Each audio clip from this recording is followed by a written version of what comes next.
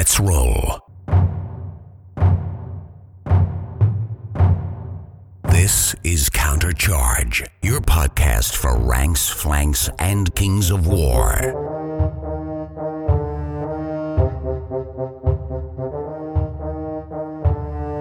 Join your hosts as they delve into the world of Panithor and bring you worldwide coverage of all things Kings of War. Welcome to the Countercharge. I'm John Quayle. I'm Matt Croger. And I am Jeremy Duvall. Welcome. I know I am so excited today. We've been really trying to get all these Army reviews out, right, Matt, with the new Clash book. And I know this is an Army very close to all three of our hearts, is Basilea trademark. I'm really excited to be doing this Army review today with Matt and with John. I know, Matt, was this one of your first Kings of War armies, Basilea, or where did you first get this army in your Kings of War journey? I've had it for quite a few years. I think originally inspiring me was a model range. This was before I pushed more towards trying to use Mantic models as much as possible. I've been playing it for 4 or 5 years, so I don't think it was my first, but it was one of my first to start building post using armies from other games. It was an army that I found easy to fall in love with. Yeah. What about you guys? Have you been playing it I know, Jeremy, you've been playing it for a long, long time. What about you, John?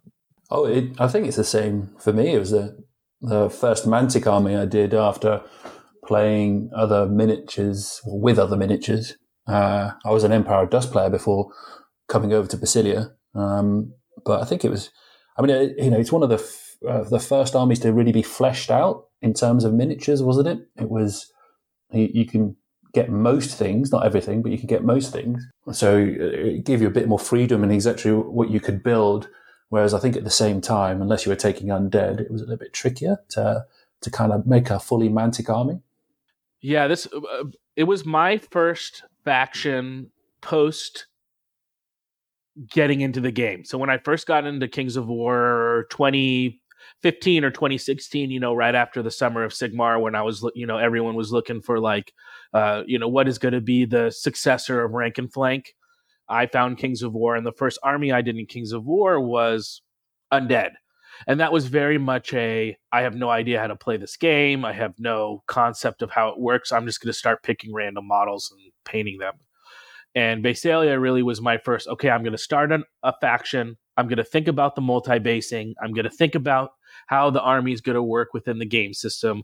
So even though it was like my second army, it really feels like it's like I had my high school fling with Undead, and this was like my freshman year of college girlfriend, where things are starting to get a little bit more real.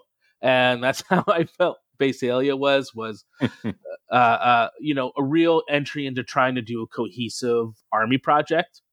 And I played them through all of 2nd edition into 3rd edition. I took them to Masters. I took Jarvis Undead to Masters with Basilian allies. I took full Basilea to Masters. So I played the army up and down in a lot of tournaments, so I've had a fair amount of experience with them.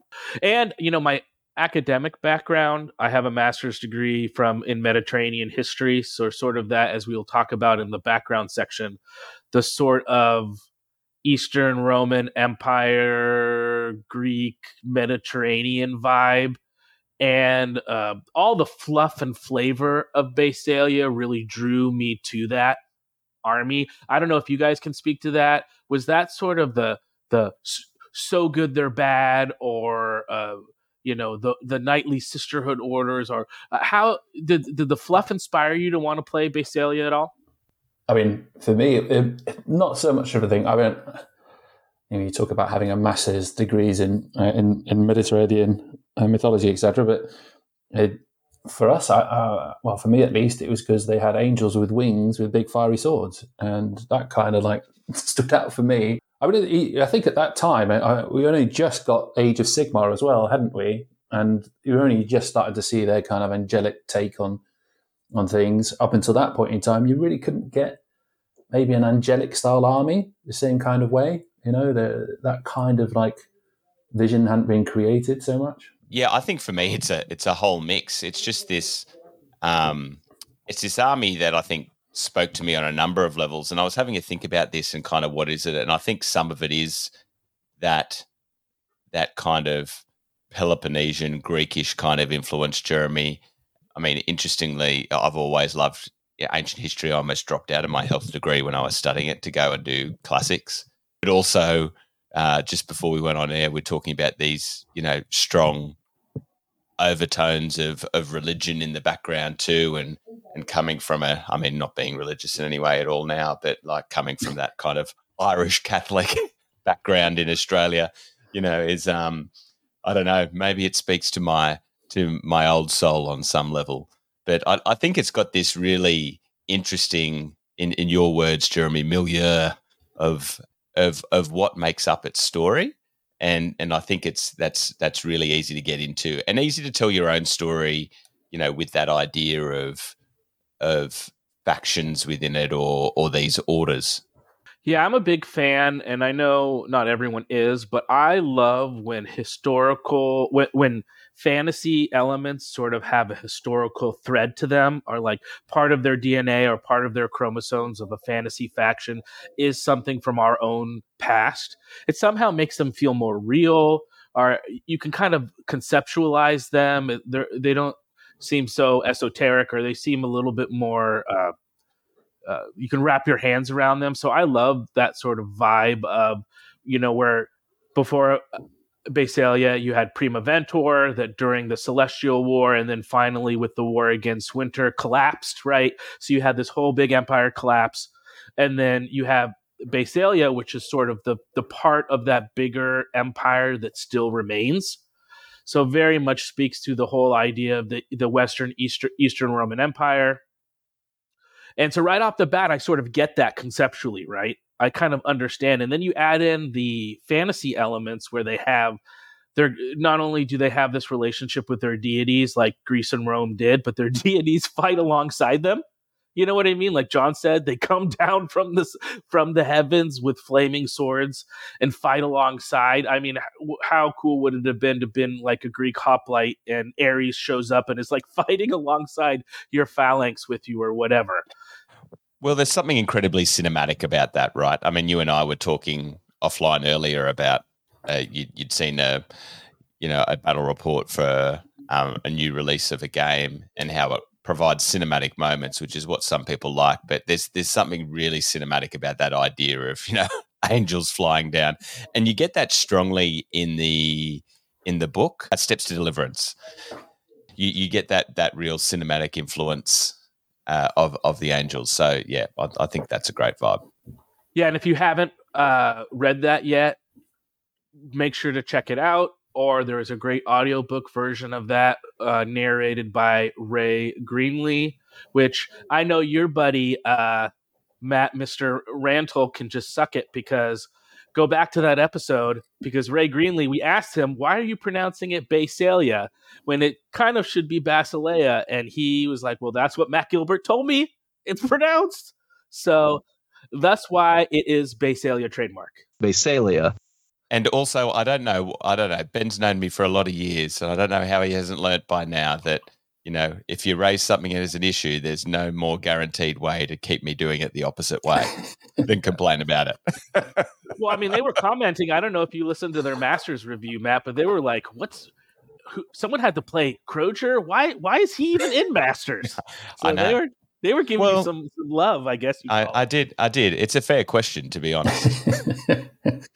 Of how you made it to Masters, that would be a fair thing for someone to want to inquire about. It's not what you know; it's who you know, isn't it? That's how it works out. 100%. And that speaks to our Basilea credentials too. Dave Fanning said, "Why should we listen to Matt Croger's but opinion?" And probably the answer to that is that you shouldn't. But we've been trying to get a mix of opinions on these army reviews, Jeremy, haven't we? So we've got two good players in you and John. Well, I would say, I mean, I know John has done really well. He's performed with Basilea at the very highest level, including this most recent. You played them at the most recent Clash, right, John? Yeah, and did pretty well. I mean, second out of 148 players isn't bad, and pretty amazing. Could easily have taken that home, but it's always the way with these tournaments, isn't it? You've got to have a bit of luck, not just a bit of skill, and it doesn't always go in your favour. I can't complain, but it could easily have been a top finish in the biggest tournament so far, as Steve Hildrew would say. Yeah, and because I think it was only on tournament points that you lost out, right? It was the same amount of wins as the winner. No, I did get a loss, but because I'd got I got a perfect score day one, so I had 75 out of 75. I was rocking into day two, ahead of everybody. But then I played Tom Robinson, and it came down to a 50-50 roll for turn 7. If I'd have rolled less than a 4, I had been just a turn 6 and I'd have won. But I rolled more than a 4, so yeah, coin flip. And that's what happens, right? When you're playing against other top level players, that's what sometimes your game will come down to, right? The 1 or 2 rolls that either it goes your way or doesn't go your way because the games are so close.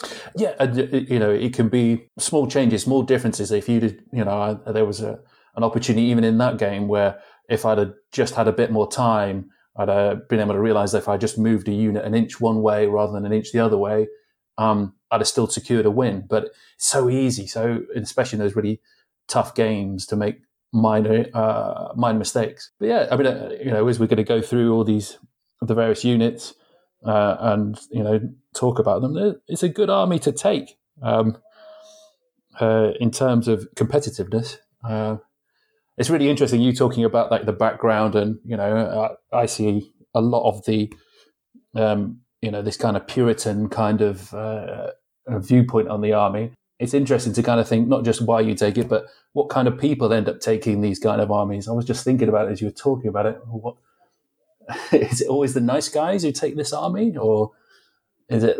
Well, I think that's the beauty of the background, though, because like they've made them like the true fluff of Basilea is that they're they think they're good, right? But at the heart of it, they're actually kind of almost on that. As religion has often been throughout the centuries, this idea of that they think they're doing the right thing and good, but is what they're doing really good in inverted commas? Just don't disagree with them. That's all that happened, right? Exactly. So I'd say it crosses many things because you can put your own bent on it. So, I mean, I love strong women who yell at me and throw stuff at me. So to me, it's like that's what it's. Repent, Jeremy, repent. Me, so.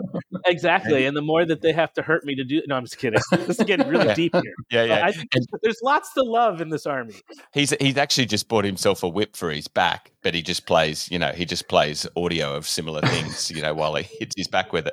And I think more miniatures, Jeremy. Yeah. Seriously, paint more. Yeah. Is it nice or ordinary blokes that play it? Well, I think this cast shows you that it's just both. You got Jeremy, who's the nice guy, and me, that's the asshole. So I think it crosses. I just it crosses slot into people. the middle there. Yeah, that's good. I like it. Yeah. You can be the middle. Yeah. And we also had Nick Michelonis ask us, Jeremy, why Tom isn't on the podcast. I answered this on the thread. Funny question that you asked that, because I played Tom last night on UB, and he was like, yeah, so I listened to your guys, and I love you, Tom. This is my impersonation of Tom. I listened to you guys, and I really loved it. And I went and I calculated, and I built a spreadsheet to calculate how many minutes of your airtime last year I was actually on. So I was on for X amount of episodes, which equates to 25.3% of countercharge airtime. So we love Tom, but we can't have him on all the time. Otherwise, we'd have to make him like a contributor or a co-host or something, Matt. So. Exactly. And look, what I question is, does he have a soul worthy of Basilea? I'm not sure lawyers make it into the pantheon. So, sorry, Tom, but rational thinking is out. And that's it.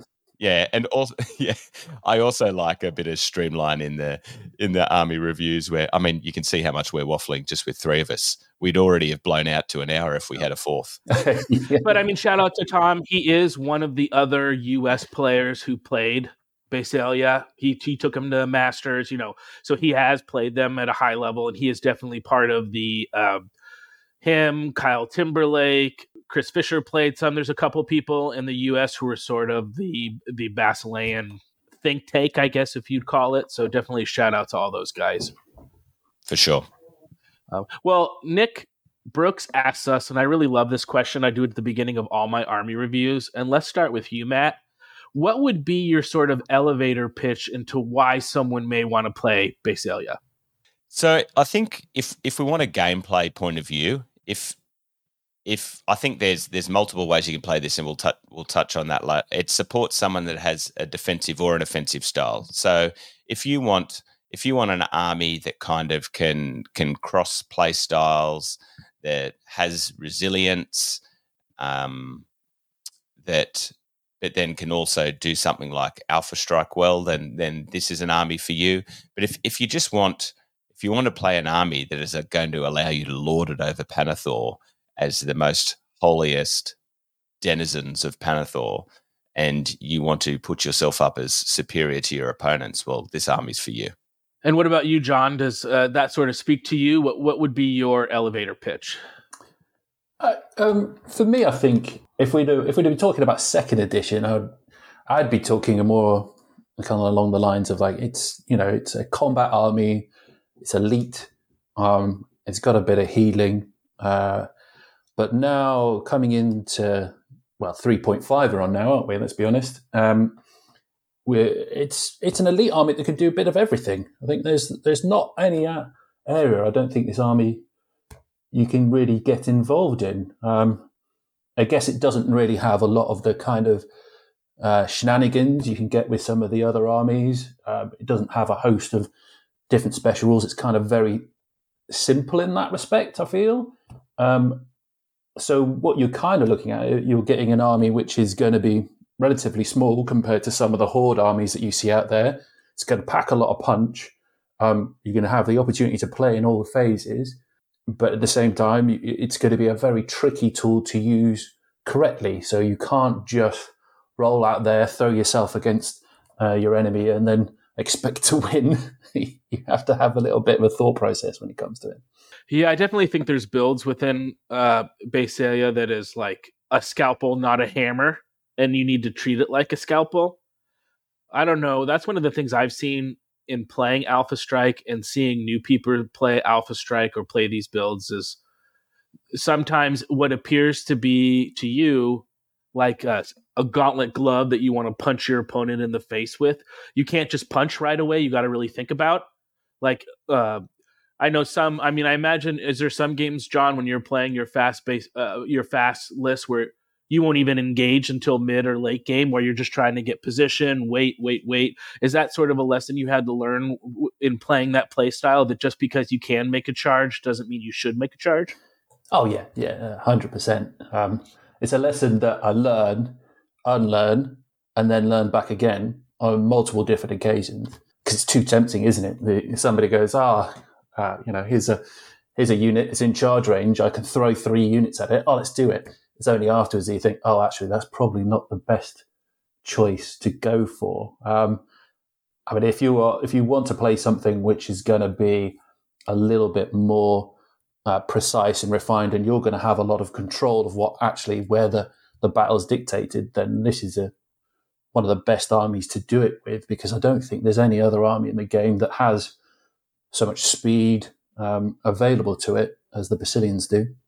No, and I think that's an important point, isn't it, John? And that's why I struggle with the Alpha, because I have an impulsivity problem. It's one of the reasons, isn't it? Yeah, exactly. Alpha strike doesn't necessarily mean early strike, right? It just means first. So it's about, if you're playing that fast army, how do you restrain yourself for long enough to exactly the right point in the game? Because if you do it too early, like you say, Jeremy, which makes it a little scalpel-like, because if you go too early, it can all just fall apart. I love that of what you just said, Matt, the difference between first and early. That Alpha Strike doesn't have to mean early. The Alpha Strike is you're just doing it first, right? And that's just something I've noticed in playing against some of the best players in the world is the really great Alpha Strike players sometimes won't even charge until the 4th turn or 5th turn. You know, they're waiting until when they do charge, it's a devastating. There is no recovery from it. Because that's usually how you beat alpha, right? You wait for them to charge and then you survive and then you counterpunch. And usually if they don't pick up pieces when they're charging you, they're very weak to the counterpunch. So I think that's definitely a nuance in the really good alpha players is they understand that difference between alpha being early over alpha just being first, where you dictate the charges. Basilians have developed since their first inception, is it now?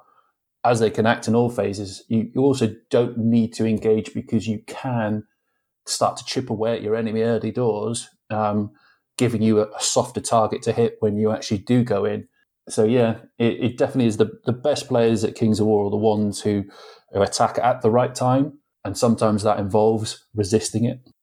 And I would say for my pitch would be similar to what you guys were saying, that if you want an army that can do a couple of different things, that has a cool background.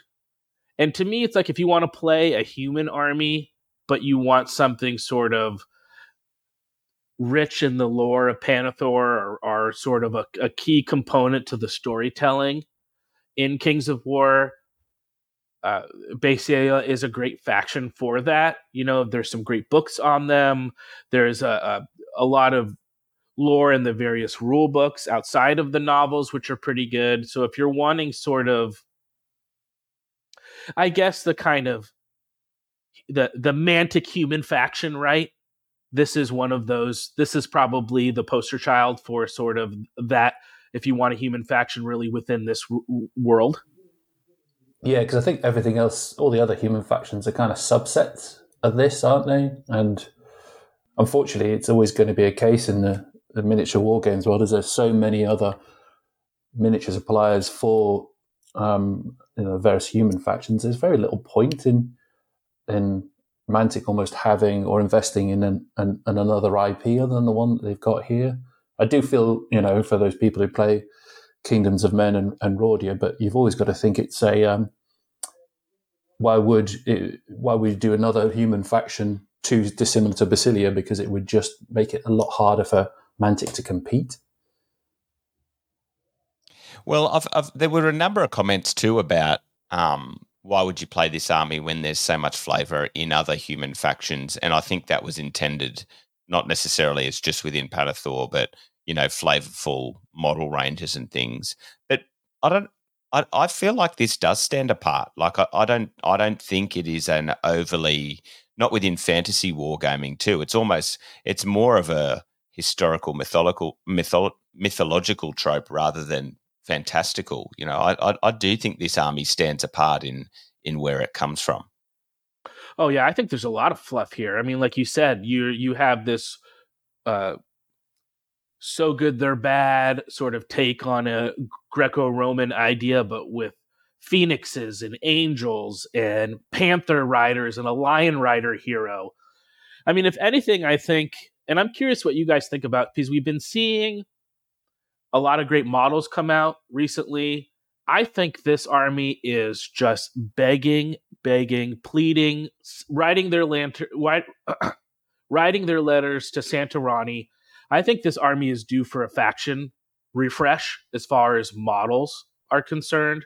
I think we had some great Sisterhood models from the Vanguard release, but that are very difficult to find. Maybe put those on the vault.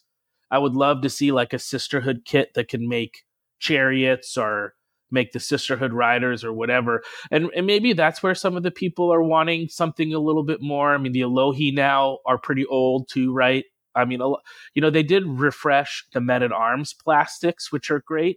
The Men-at-Arms are a nice kit, I have to say. I mean, it is a nice kit, right? A nice kit. But I'm wondering if the faction itself is sort of prime or ripe for a model update. What do you guys think? Well, I think they're prime for a bit extra of the Mantic treatment, that's for sure.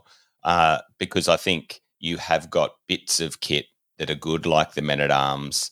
The Ogre Palace Guard are great models. So I don't think, and it could be even if they didn't do extra plastic where you could add on with the Vault. I mean, this month's Vault was called, I think, Basilea and Salamanders, both part 1. So, we're due to see what comes next month.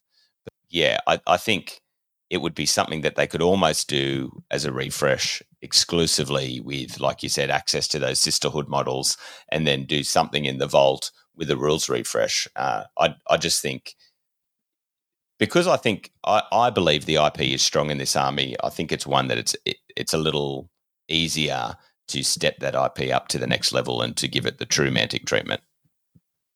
Yeah, I mean, I think even if it was just because if you look through the model range, right, the Men-at-Arms are good. Naeus, he's nice enough. The dragon is the Mantic dragon. I don't think there's too much wrong with that. At least you can now print Julius rather than having to have him as a metal miniature. I don't know if you guys own a Julius, but he is him and Samachris have got the weakest ankles I've ever seen. you just every single person I know, Rod, some kind of flying base. More Greek mythology there. Yeah. With I mean, weak ankles. Richard Luke he has a great idea, right, where he says, why can't we get a sisterhood hard plastic sprue similar to the halfling one that could make scouts, infantry, and the Panther Lancers out of one kit? I think that's a great idea. I mean, I'm really excited to talk about Sisterhood today, but I thought the newer sculpts from Vanguard, both the Sisterhood Warriors and the Scouts, are very good. It's just they're impossible to get, right? So maybe that will be, we'll see that in the vault, because outside of, there's really no efficient way to buy a unit of those newer sculpts. Really, right now there is no way. So yeah, I mean maybe even we'll just see that. a refresh of the Sisterhood Riders. I mean, I would be okay with like the either Panthers that they've released, the Armored Panther or just the other Panthers, because they're okay. But I'd a change of riders, somebody as you say, like a chariot, a Sisterhood, scout stroke infantry, because I don't have enough experience with the actual Sisterhood infantry. Are they a particularly nice looking miniature? The newer ones, the sculpts from Vanguard are good. Yes. Are really good. Yeah. I think they have 2 or 3 different ones. The plastic kit it really was a Restic kit. So before that, they were like that Restic. I'm not a big fan of it. So really, the Vanguard are the ones you want to get. It's just getting those. They're either in resin or a PVC or whatever. They don't have a hard plastic of it. But the sculpts themselves are good, I think. Yeah, I mean, I think it was just the Restic ones I'm thinking about, because every time I look at those, they just look very thin and fiddly, they're not great. But then I guess as long as the rules are good for them. I mean, everybody complains about the Sisterhood. I know. Maybe we'll get into that a little bit later on with all their updates, etc. But it's I think if you made it in a plastic kit, there could be a viable revenue stream.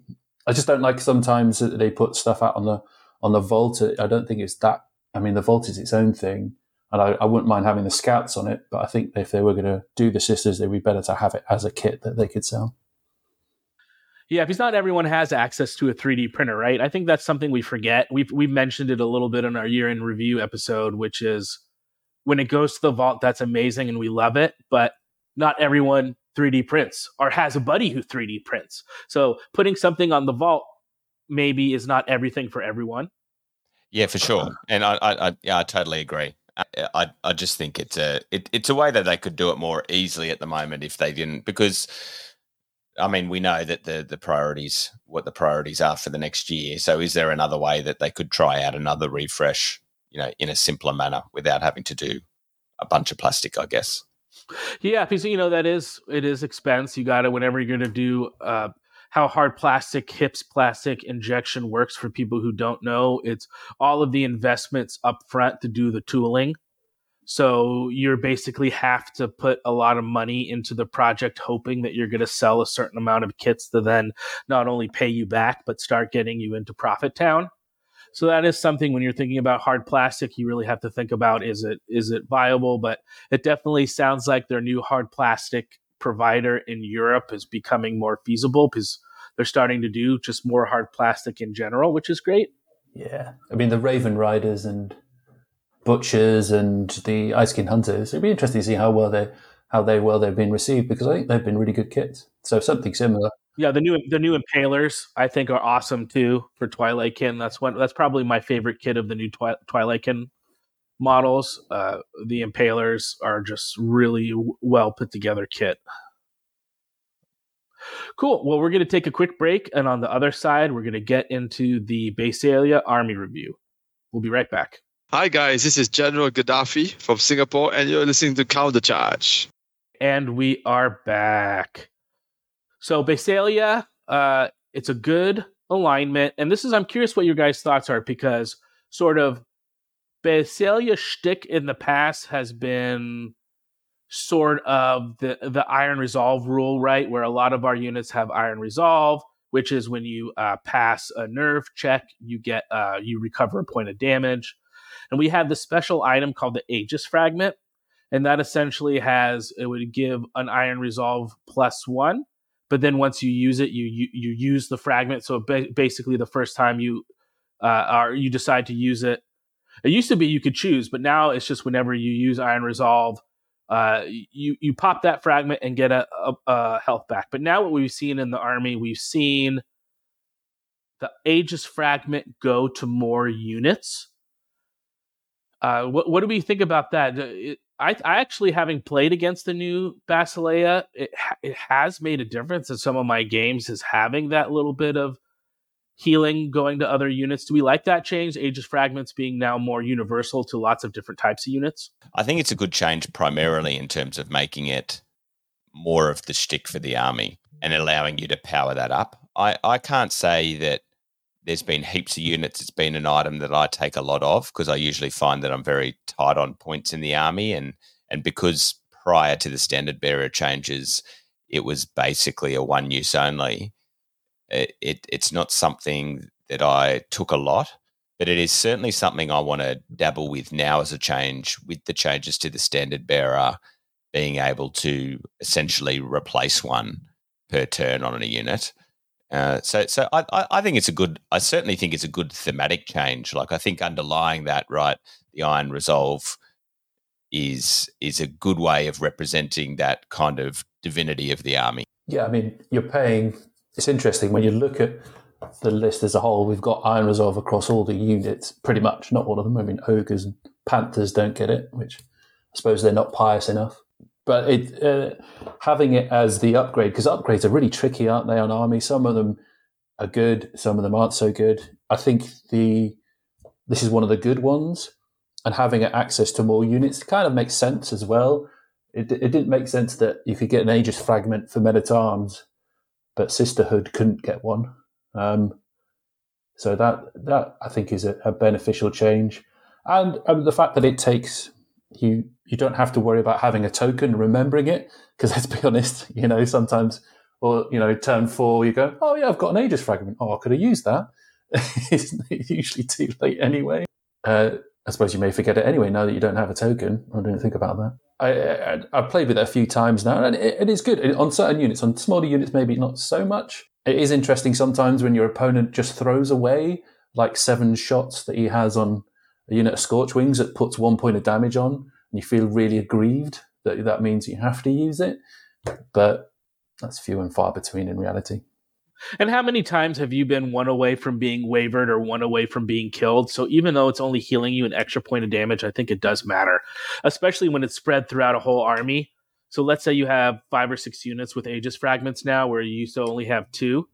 That's 3 more units that are going to heal an extra point. So that's like a free a heal 6 basically being casted, or however you want to parse out that math. I think over the aggregate of an army, it does make a difference. 100%, and it's very easy when you're using it all the time to forget how impactful it is. And when you go to other armies and you go, oh yeah, they're carrying quite a lot of damage now.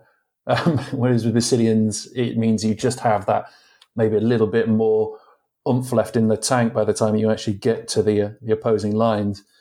And don't forget to, always point out to your opponent that I'm just going to take this point of damage off, because it really, after a while, will wind them up to a certain extent. It does to my opponents, at least. I was going to point that out, John. It's a great way to demoralize your opponents, isn't it? Particularly if they've only got something like plink shooting, Oh, sorry, that wound, it's no good here. It also making them roll the nerve. Sorry. Yeah, chip shooting against Basilea is like really frustrating because it's like, oh, I've done 8 damage across 7 units. Okay, well, all of that damage is gone. Come, aura, healing aura, or whatever it is. It's a tough army to chip shoot against. That's for sure. So we have 3 sort of choices in our, basic infantry slot, right? We have men-at-arms swordsmen, we have spearmen, and then we have the paladin and foot guard. Matt, why don't you take us through sort of the first of those 3 options, the men-at-arms swordsman? So with the swordsman, these are, I guess, basically what acts as effectively the base stat line. And so these guys come in troop, regiment, and horde options with 1, 3, and 4 unit strength, 10, 12, and 25 attacks, nerve, 9, 11, 13, 15, 20, 22, and then points are 70, 105, and 175 and they are speed 5, melee 4, no range, defense 4 with the special rules Iron Resolve. And in Clash of Kings, they've got the option of taking the Aegis Fragment for 5 points. You can upgrade them with Veteran Command, increasing the unit's waiver and route values by 1 for an extra 5, 10, or 15 points. Yeah, so that's essentially the base stat line. For me, in my list building style, I've always favoured something like spears over swords, which I think is going to be a little bit meta dependent. And now that spears have got cheaper as well. And so the main, I might just touch on the main difference there. So with the spear difference, all you change basically is the points of 5, 10, and 15 more, and they gain phalanx, and they also gain the Aegis Fragment. So I think getting a few more attacks without much else changing has always been the preference for me, unless I'm really tight on points. What do you reckon, John? I really struggle to take men-at-arms in a lot of lists for various reasons. One, if I'm going Alpha Strike, if I'm going really fast, it's I would take them, but mainly only to unlock something. If I wanted to get like a hero or a unit, it's a cheaper unlock. Besides that, they don't do a lot for me. They just end up being something your opponent can focus on. And then when I'm taking like more of a kind of infantry-based army, they fall in this kind of weird. They're good, but they're not good enough to be like, say, like a mainstay unit. They're not something you would put in front of your opponent and say, "Go and charge it. It's going to hurt you on the way back." As much as say some of the alternatives. We've got this. I feel at least we have like a small issue where like kind of infantry, this kind of mid-range infantry, where they're not too bad and they're not too good, really struggle to find homes in lots of people's lists, or at least some of the more competitive lists. Yeah, I think that's always been an issue, right? In especially infantry in our list, in that, well, why would I take this if I could take that? Or there's a lot of stuff like internal competition in units, especially around that infantry. And I think that was always the sort of thinking around taking Foot Guard versus Sisterhood. And we'll talk about Sisterhood in a second. But Paladin and Foot Guard, you can have them in a trooper regiment, either 100 or a 150. And they are 10 or 12 attacks, hit on 3s, and defense 5, right? So there are a little bit buffer, more elite, I guess, infantry choice. And you can upgrade one of them to be a defenders, which then they get a elite aura, which used to be good. I don't think that's as powerful now that you can get elite from fighting alongside Elohi, and we'll talk about that when we get to Elohi. But I see what you mean, is there's always sort of been kind of like an internal balance issue maybe, or an internal struggle with what type of infantry you can take. I do think, and I'm curious what you guys think about it in regards to this sort of Clash meta overall, I think the reduction in phalanx does make the spearmen a much more desirable choice. A horde of spearmen at 190, which at 205, if you want to make them 21, 23, with how much fly there is in the game, how much with Thunderous Charge. If you're looking for a horde of infantry and maybe something to go alongside the Sisterhood, or maybe you're worried you're playing against a high shooty and the Sisterhood low defense scares you, I don't know. I think there's a place for the Spearmen. Yeah, I think you make a good point, Jeremy, about the fly with spears. I mean, you hear a lot of people say, "Oh, don't bother with phalanx because there's not a lot of cav around," but there's plenty of fly. So, which is why I've always liked spears in the list, and I think all these troop options did suffer a bit more with as much as we wanted Alohi regular by Alohi becoming regular, because you don't need 3 unlocks from a horde, which speaks back to the unlocking system, because we're only really playing, most lists are only playing in the hero and monster slots, so you don't really need hordes of infantry to unlock. But I think if you're going the infantry route, I certainly think the spears are the preferential option. And like you say, Jeremy, with the Paladin Defenders, the problem with their elite aura is it's only on other Paladins. And now that the Alohi, any combat they're in with anything that has the human keyword getting elite makes that aura... It lessens it, right, a little bit. Yeah, it takes, mm-hmm. For sure. And so I think even before, you really had to be going a Paladin-heavy route to get really good benefit from it. Although giving elite to yourself for the price is pretty good anyway.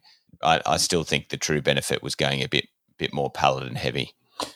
Yeah, I think you're right with the Alohi change. It's such a long time ago now, isn't it?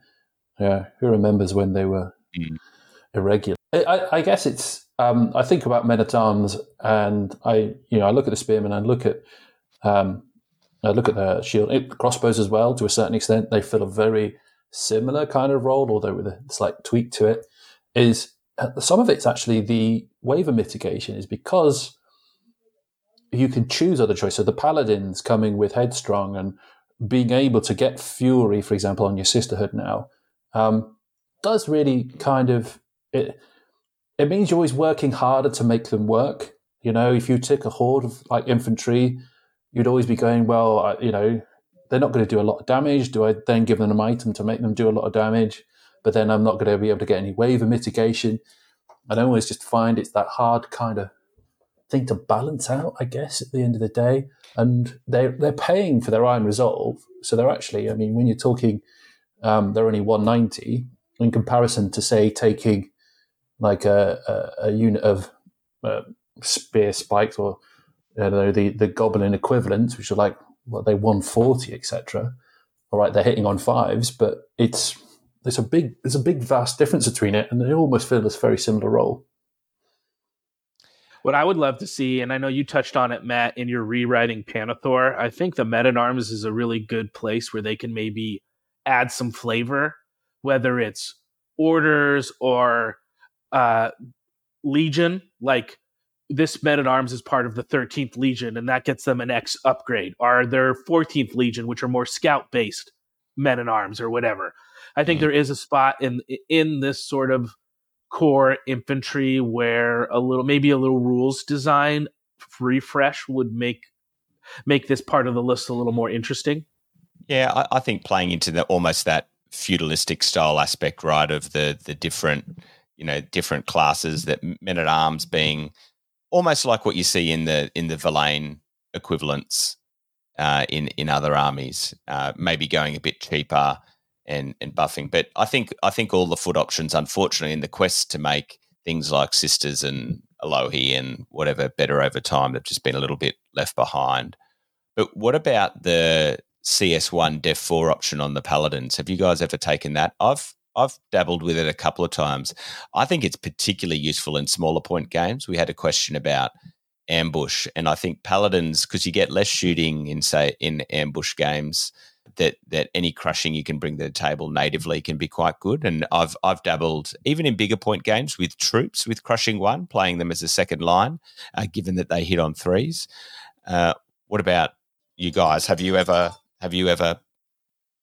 dabbled with the CS1 option in the foot guard? Yeah, I played them as in kind of the old style where you have a unit, a regiment or a horde, and then you have 2 troops of paladin foot guards on the flanks. You know what I mean? That the idea is you charge the main unit and then they come in on the side.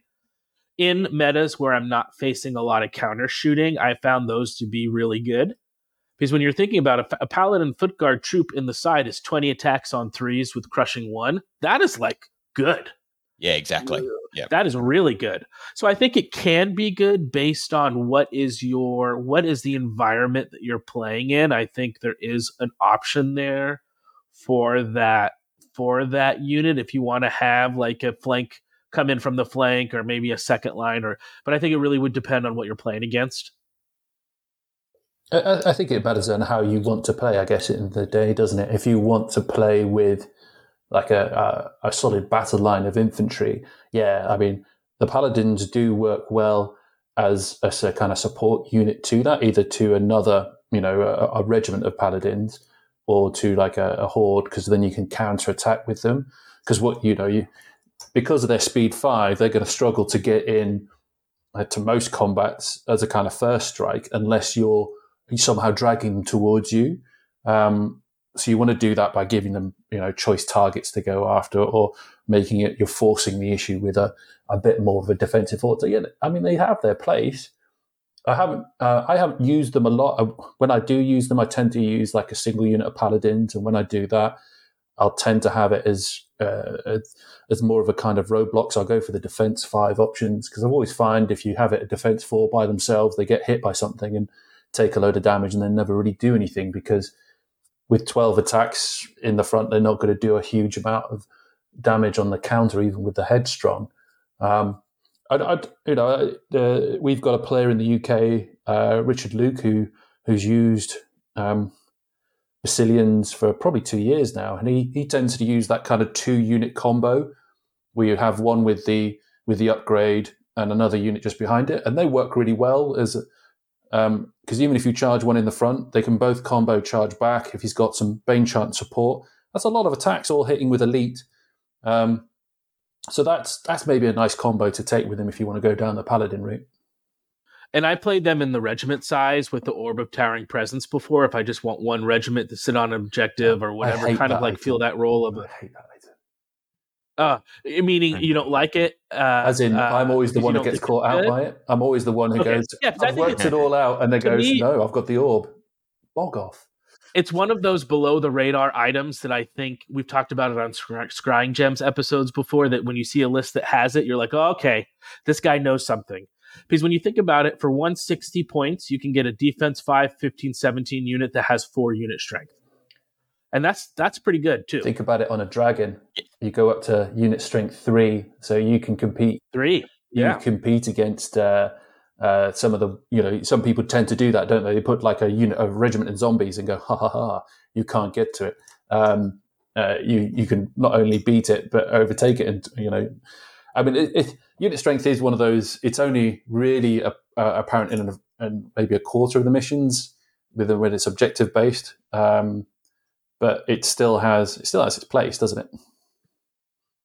And I think in Basilea, especially with all our heal, Iron Resolve, and some of our Fearless, I think look in your list. I think this is a good list for that item specifically to find a home. Yeah, for sure. And on the Paladin Guard, Richard Luke said, will we ever get a horde option of Paladin Foot Guard? I think fluff wise that's unlikely. I mean, one, we don't really need it from a resilience kind of unlocking point of view as the list currently stands, but I also think it doesn't really fit with these more elite orders, does it? Yeah, I mean, I can't really imagine that there'd be enough of the elite paladins.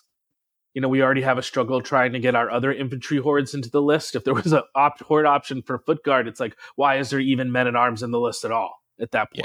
Yeah. This opens a very interesting call, because you can get hordes in Brothermark. Is it Brothermark? It is, isn't it? I can never remember if it's Brotherhood or Brothermark. A horde. Yeah, the monster hunters. Yeah, I think they're called. You can get a horde in there, but I guess it's it's removing the fact that they don't have access to sisters or Elohi, because you think at the moment in the Basilian army you could take Sisterhood, you can take Men at Arms.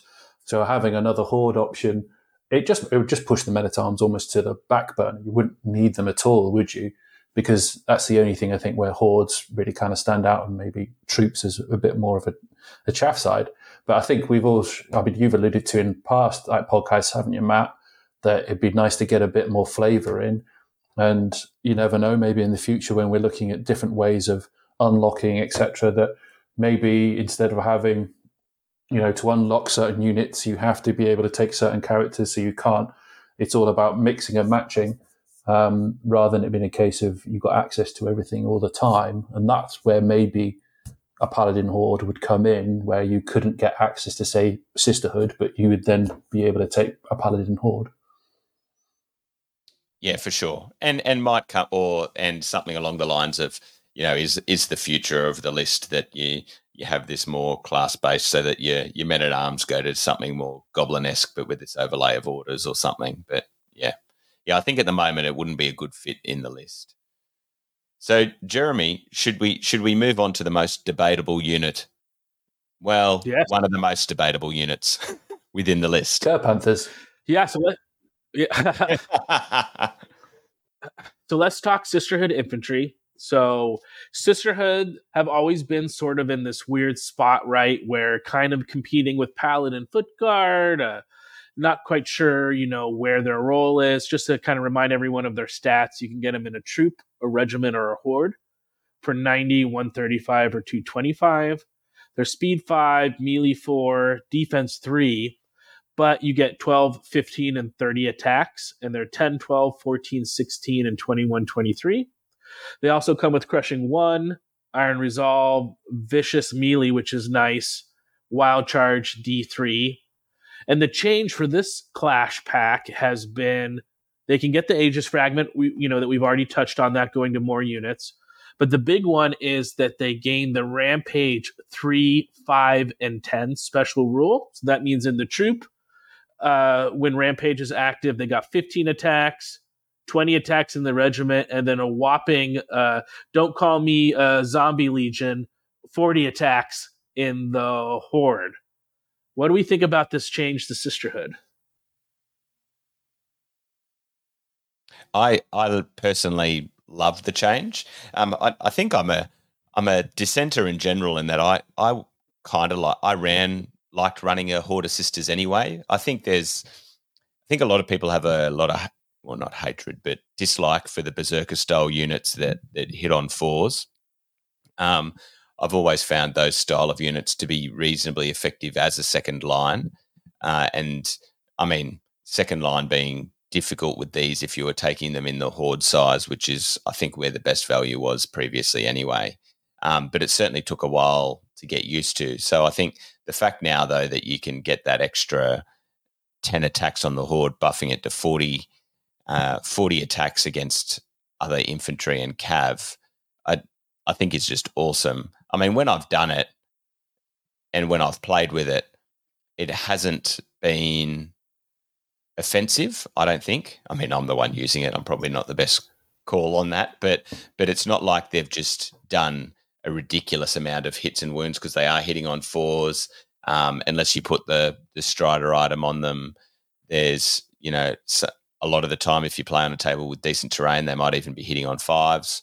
So, I really like the change. I do think it makes them even more viable. What do you think, John? I was a big advocate for Sisterhood Hordes before the change. I mean, don't forget, we've since 3rd edition's been released, they've had a points decrease already, because they were at 245 when they first came out, and they didn't have access to Fury. They've then reduced the cost. We've then got the Fury Aura, and now we've got this extra Rampage, which I think just really pushes them over the edge. I mean, that's, in a regiment, that's 21 attacks, isn't it? Oh, no, it's 5, isn't it? So it's 20 attacks against units that are smaller, and it's still 15 against everything else. And the same goes for a Horde. It's 30 attacks. All right, it's only hitting on 4s. But I think this is where the people's perception of what Berserker units are and how they actually work on the battlefield are slightly different. You're only movement 5 with a wild charge of D3. You're not outcharging many units. I mean, there's no elves most of the time are going to have a decent chance to hit you with their foot troops. Lots of people take large infantry. You're talking movement 6, 7 anyway. So it's actually really rare that you get to charge with them, or get the first strike at least. So if you use them more as a kind of a defensive unit, it really changes how they work. Because I think in previous editions, Basilians were very much reliant on getting to you to really be effective, get to grips with you and punch you in the face. And now with the more access to more shooting, more reliable shooting, they can sit back. So they can just bring you onto them a little bit more. And I think that's where Sisters are really a really good option, because you could then, somebody charges you, Nerve 21-23 with Fury support, all of a sudden you're saying, right, well, that's actually quite a lot to get through, even, with some of the big alpha units. If you get charged by 2 units, it's a little bit trickier, but if you can manage it properly, they'll take a charge, hit you back. Plus, if you've got heal support, you already talked about the Alohi, Jeremy, you can throw them in. That's, hitting on 4s, elite, vicious, some extra attacks from the Alohi, and you're going, oh, that could kill most units, let alone, some of the, most elite units, let alone some of the pilly troops that come towards you. So I think they are in a really good place, but I do think it's a role issue and a perception issue, rather than it being an issue with the unit as a whole. Although I will say the fact that they have to pay for an Abbess with the Fury Aura does mean once you go down that route, you're going to have to really double down a little bit, either in terms of other Sisterhood units, either the foot ones or some of the other alternatives, to really kind of get value from that. Yeah, I think if you want to take these guys, right, you're taking them in. They're a key part of your overall list strategy. It's not just like I have some extra points, let me throw some Sisterhood in there. I think you're taking them because you're going to play a more melee sit back, maybe with some scouts and some phoenixes to do enough shooting to make your opponent want to come to you. I mean, Sisterhood, they are a great, put them against a piece of terrain, and then 10 to 13 inches in front of them is a no-fly zone, because if you go in there, they're going to come out and just smash whatever comes into that area. Because when you think about it, 40 attacks on 4s with Crush 1 and Vicious, and then I love pairing these guys with the Urhilohi. Urhilohi is a little easier to get into combat. It's only one model, and also it's bringing Dread, right? And it's giving that elite. So combo charging with an Urhilohi, these guys are going to kill almost anything in the game when you think about it. And also, too, that I think Rampage value, this Clash Pack, has gone up because there's been a conscious effort to make infantry with the new standard bearers, and there's some changes throughout the game that I think we're going to see a little bit more infantry, whereas prior maybe Slayer was the obvious choice of the Rampage versus Slayer. But when you're thinking about the better infantry, and also, too, the better Twilightkin infantry, I think Twilightkin have some of the best just regular infantry in the game. And what's better to kill a horde of Fleet Wardens or something than a 40 attack Sisterhood, 4s with Elite, 3s with Vicious is going to kill. It doesn't matter how much extra nerve you have, it's going to annihilate you. So I think these guys have a real place now if you're going to build infantry focused or sort of a sit back, maneuver, shoot, counterpunch focused Basilea army. I think these Sisterhood are now a very key part of that. Yeah, and I think, like you said, John, I think a little bit of I think it very much depends on style. I think the UK seems to roll a little bit similar to the Australian meta. We don't see as much of the offensive shooting list, so it's probably why we've been open to lower defense options, say more than you would see it in the US. And I think you just have to take that into consideration, right? If you're bringing these guys in that sort of meta, you're going to need to have Phoenixes. You're going to have, you're going to want to have a Julius maybe, or Samachris, sorry. You're going to want to have and then that's where I speaks to John, sort of, if you're going to run these guys, they are a pivotal part of your battle plan. They aren't just I want to add in, I have a few extra 100 points, let me add in a unit. I think you need to have them be part of your overall, which is totally fine, right? So some units are like that, are great to just drop in, and others need a little bit more building around. I think these are one of those type units. Yeah, I mean, don't forget, as a regiment and a troop, you could just throw them in alongside other stuff. And you're not paying a huge amount of points for potentially quite a lot. Vicious is an elite is something you can. It's very easy to not realize the real impact on that is that vicious elite means you could have a bad roll. You can have a bad roll, and it suddenly brings you back into normality. It's very hard with those special rules to then actually have a bad damage output, etc., from them. And even a regiment or a troop of Sisterhood, if you tag that alongside like an Elohi regiment or a Elohi horde or Julius or something along those lines, all of a sudden you're saying, well, okay, I'm now going to be elite and vicious, plus all that combat potential from those other units. It can do a real potential bit of damage, but I tend it'll be a little bit harder to use because it's just not quick enough. You've got Julius flies over there, and you've got Sisterhood running after, going, "We believe in you." But I think Max and Nick both ask, are they viable now? And I think the answer to that question is they probably were worth taking before, but now they really definitely are worth taking. So I think it's only a matter of time before we see some more infantry-based builds sort of come to the surface. What do you guys think? I agree, but I also think now that, we'll talk about the changes to other sisters units later very soon. But it's now possible, I think, to basically do an all sisters themed list, with having that infantry as more of an option as well. Definitely. What do we think, before we move on to our large infantry choices, what do we think about the Sisterhood Scouts? So they're in a regular unit. You can take them in a troop or regiment, 10 or 12 attacks, 10, 12, or 14, 16, 112 and 160. And they also can take an Aegis fragment, which is nice on a unit like this. And they're Iron Resolve, Scout, Vicious, both melee and shooting, which is nice, right? Just basic Vicious. And they come with bows with steady aim. Do we like this unit at 160? They are speed 5, melee 4, ranged 4, but they are defense 3, right? Like other Sisterhood regiments. What do we think about the Scouts?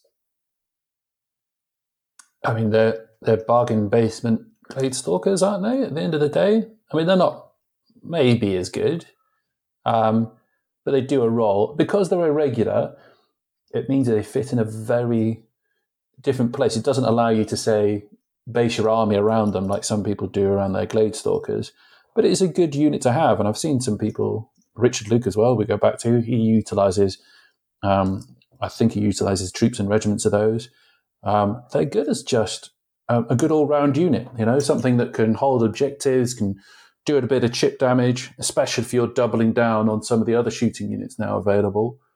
They can do a real role, but what they tend to also be is a target. So it would be interesting to see if anybody's utilised them well in terms of drawing people towards them, because they'll keep plinking away at you, so you have to deal with them. What do you do to counter that? That would have an effect, I think. Yeah, I think your first point there is my main point with the sisters, John, is the bargain basement. I think compared to their counterparts in other lists, they're reasonably cheap. And Trevor Hawthorne said, will Sisterhood Scouts ever be regular? Not at that price, they won't, I don't think, because it could get, like, I know they're Def 3, but it could get reasonably abusive. And the benefit, I think, of all the shooting options in this list is that you've got the speed options to keep people off you while you are plinking away. So I don't think in the current iteration of the list we will see them regular. The way I look at them is that their main drawback is the fact that they're irregular, although that you usually have enough unlocks anyway. So I think a couple of units of these are pretty good to keep in the list, although I do dislike that their unit strength went back down to 2. So I did like them more at unit strength 3, but instead in Clash we added the vicious rule, and it now goes to vicious. It's not vicious ranged, it's just vicious in general. So even if someone gets in, you're still melee 4. So as long as you survive, or if you were to get off that first charge, you can still put out a little bit of damage in combat as well. What do you think, Jeremy?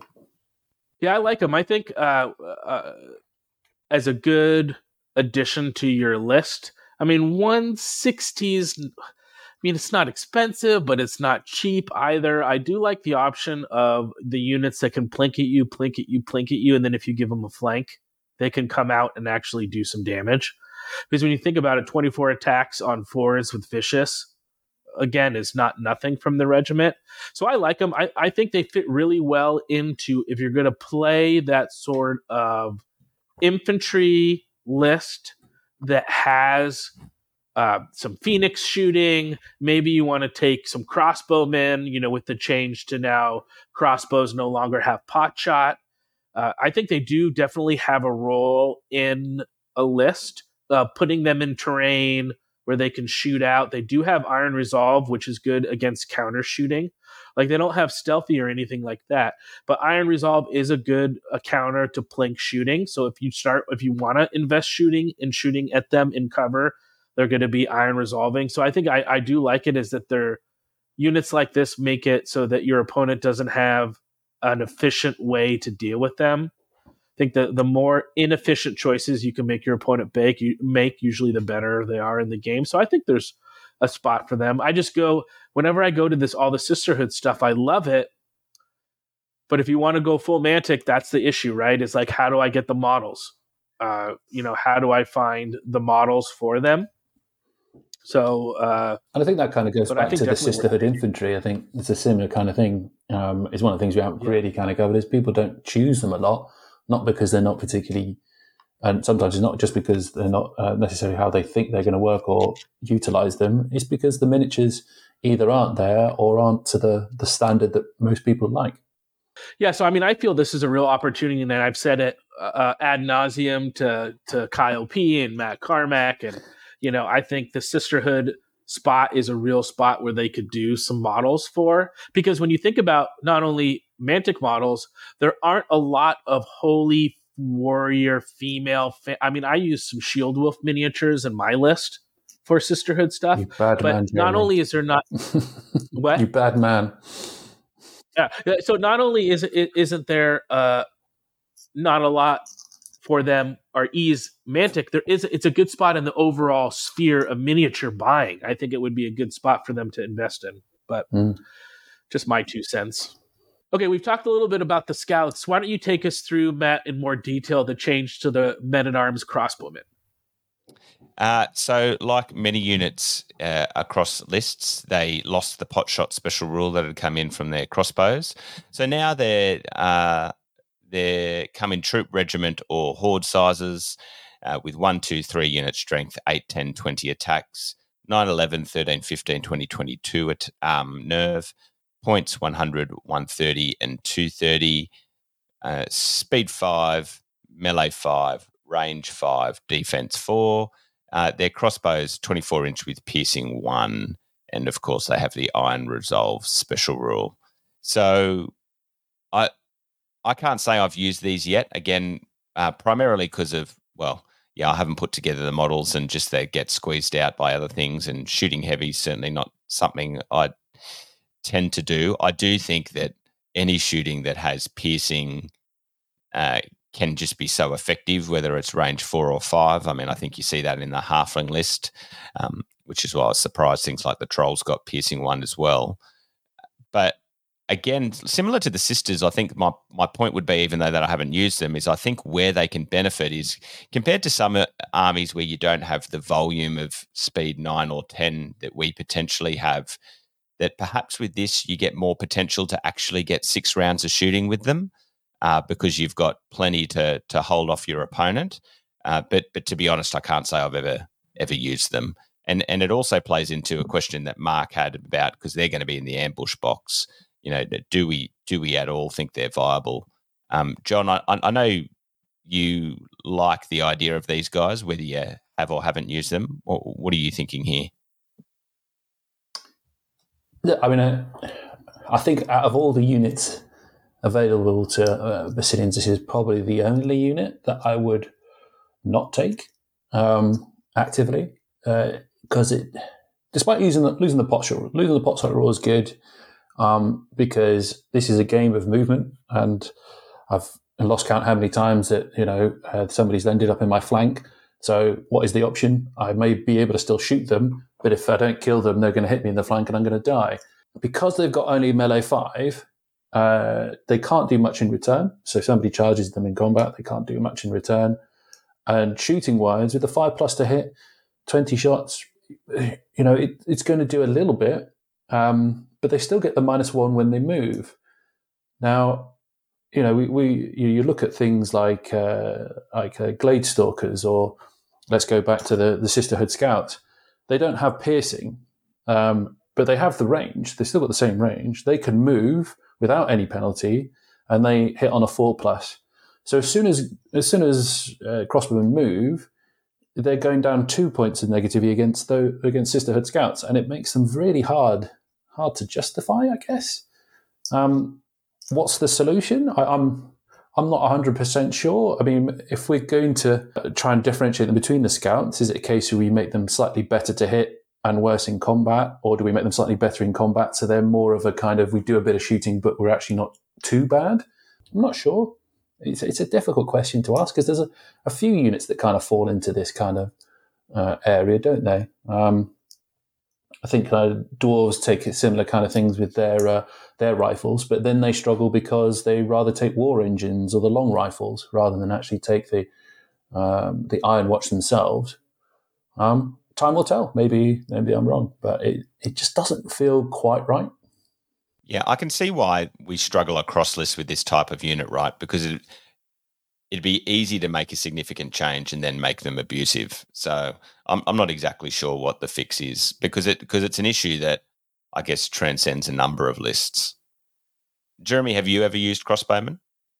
Yeah, I mean, I think to me the parallel to this unit that I like to look at is the halfling rifle horde, because that's your other shooting horde.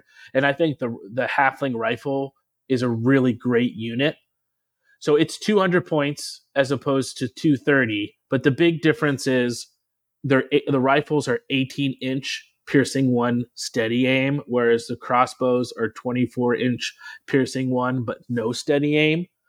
The crossbows you get an extra pip of nerve, right? You go from 1921 to 2022.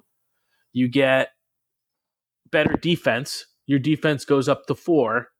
But I'm wondering if the things that you get in the extra 30 points, i.e. the extra range, the extra nerve, the extra defense, would you gladly give those things up to have slightly less range or have steady aim?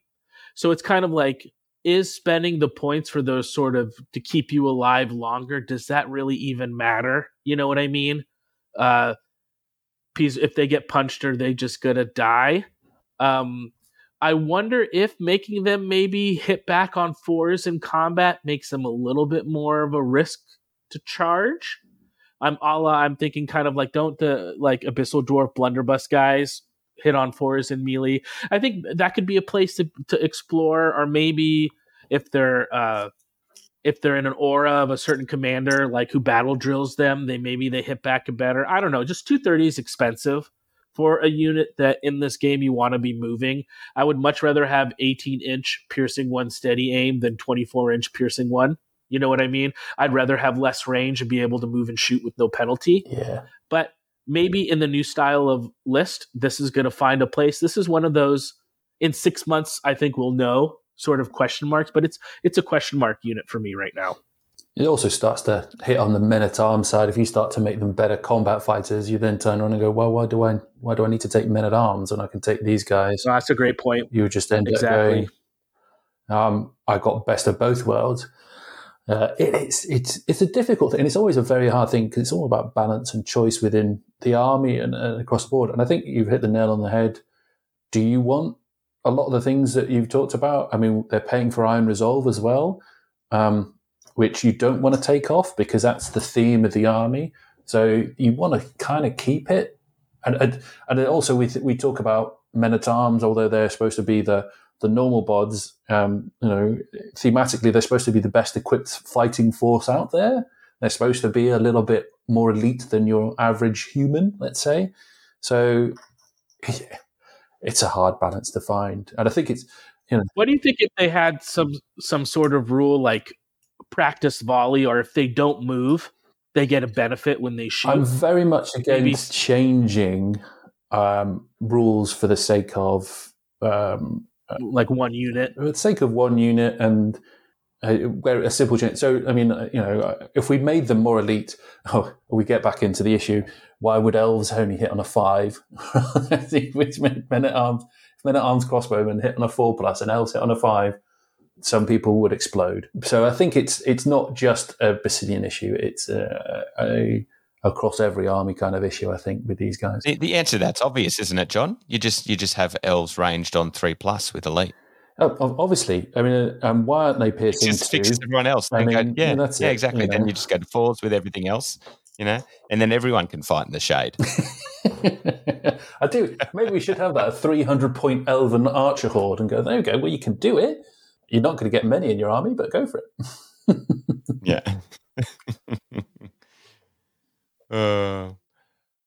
All right. Shall we move on to the large infantry options? I think each of these, as much as Jeremy, as much as we like to try and clump a bunch of these together, so we're not going through unit by unit. So many of these kind of deserve their own discussion points, don't they? Because they're quite varied in this list. Yeah, they're very different, and it's interesting. It's hard. I think there's some really big themes between taking paladins over sisterhood and Elohi, and it all has an impact. But it was very interesting listening to the last time you guys did a Basilian report that the big hotness was the Ogre Palace Guard. Ogre Palace Guard, where everybody has to take these, and I don't see them all the time, at least in the UK. I totally agree with that, actually. I think they've really dropped off. I mean, I used to take a unit or two. I've always built lists along the lines of I hate building lists the way everyone's writing them. But you did used to see 2 all the time. But there's still, 18 attacks, hit on 3. So they can put out some hurt, but they're not cheap. So they're speed 6, melee 3, no range, defense 5, come in regiment and hordes like all large infantry, unit strength 2 and 3, attacks 9, 18, nerve 12, 14 and 15, 17, points 140 and 235. So you're pretty standard, large infantry stat line particularly for ogres. They have brutal, crushing strength 2 and iron resolve. So, yeah, like I said, a pretty standard stat line. I wonder, John, whether these guys have become less used because of something like Elohi getting a crushing 2 option.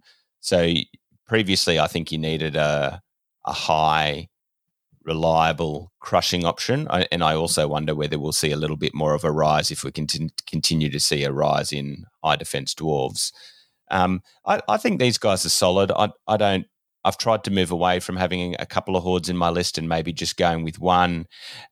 Typically, I think one thing you need with them is you do generally need some waiver mitigation. So with one of the items, because you are often, particularly amongst foot options, relying on them to do a bit of heavy lifting. I think these are really a really good solid option, and I don't think people dislike them because they were so overpowered, but just because it led to decreased variety in lists previously. What do you reckon, Jeremy?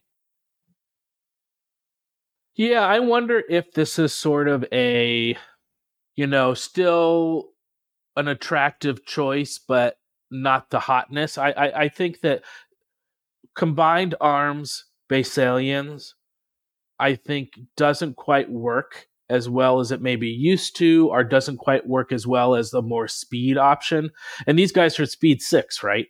So if all the rest of your army wants to be fighting forward, these guys are slowly trugging along. By the time they get into combat, it's like, I'd rather just take more Elohi, or, if I'm going to take a more infantry base, I see these could be a good in a more infantry based, but I just wonder if it's one of those things that they're good. I mean, I ran 2 of them in my list for years, and when they hit stuff, they hit really good. But like you said, one of their weaknesses is the waiver. So I usually will one run with Fury and one with Headstrong, just to make sure, because these guys do not want to get wavered at all.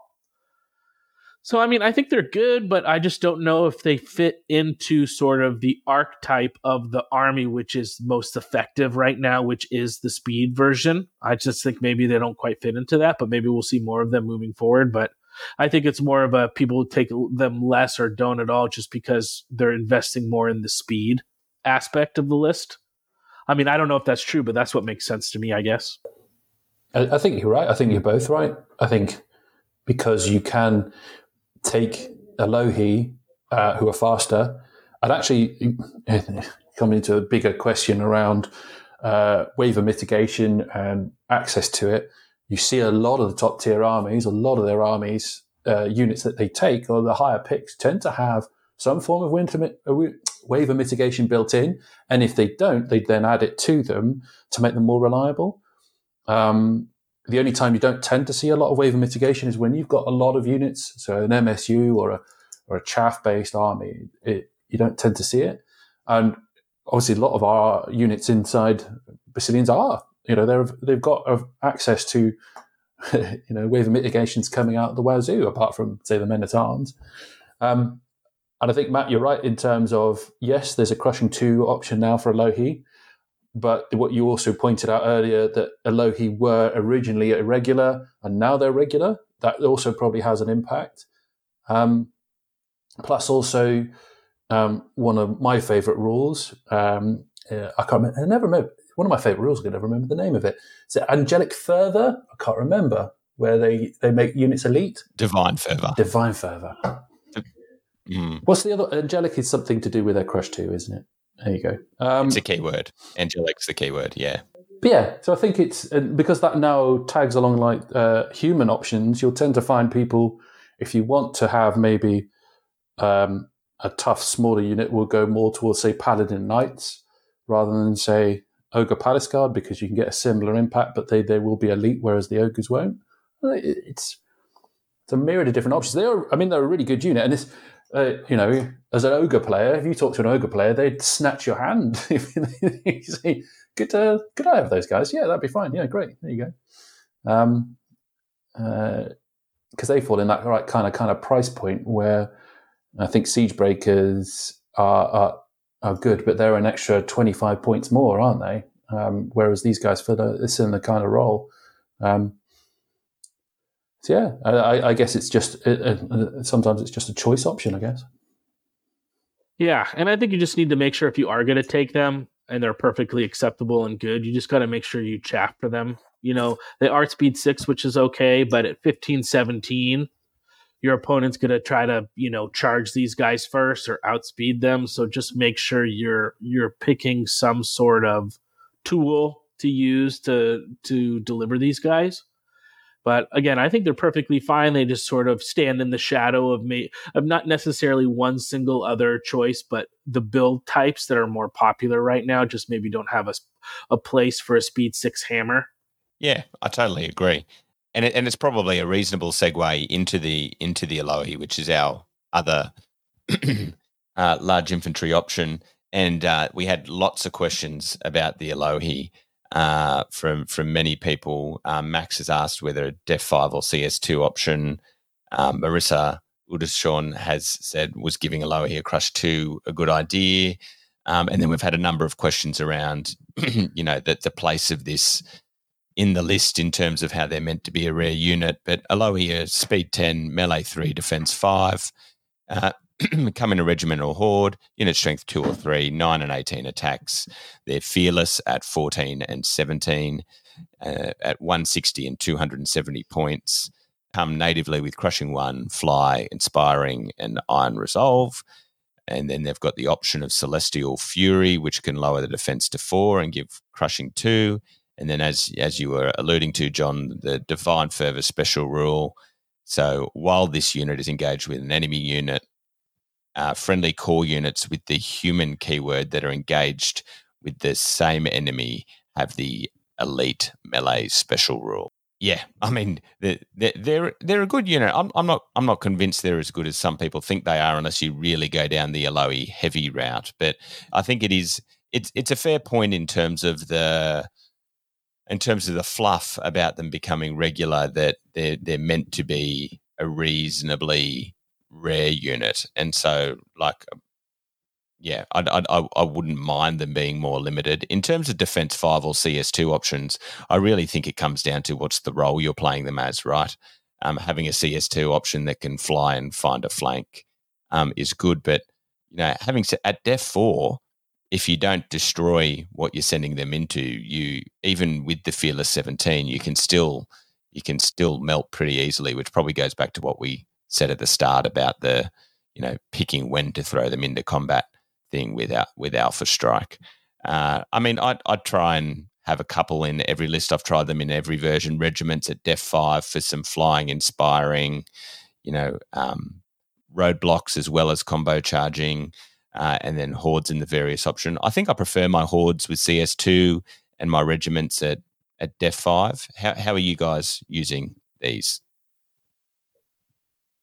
A bit like potatoes. I have them with every dish. I'm really, when I'm playing or building armors, I'm trying to look for value, and like you're saying, it's the fact they can have a CS2 option now gives them a different use. I mean, you could take them in regiments or hordes. With either option, I think it gives you an ability, depending on the role you want them to play. I think the big difference between how they used to play in version 2 and how they now play is because they don't have nimble, they're a lot less flexible than they used to be. I don't know how you guys have found it with the version change between the two, but they tend not to be this kind of good all-round unit that can go down a flank, or it can just hold a section of the board and just give an area deniability. You have to be a little bit more careful with them, don't you?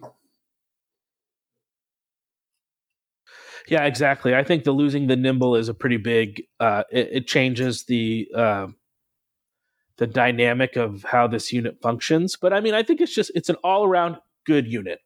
It is flavorful. It does a lot of what you want it to do. You have some different options for it. It's a very good unit. It is expensive. 270 in the Horde is not cheap. Especially if you want to give it an item.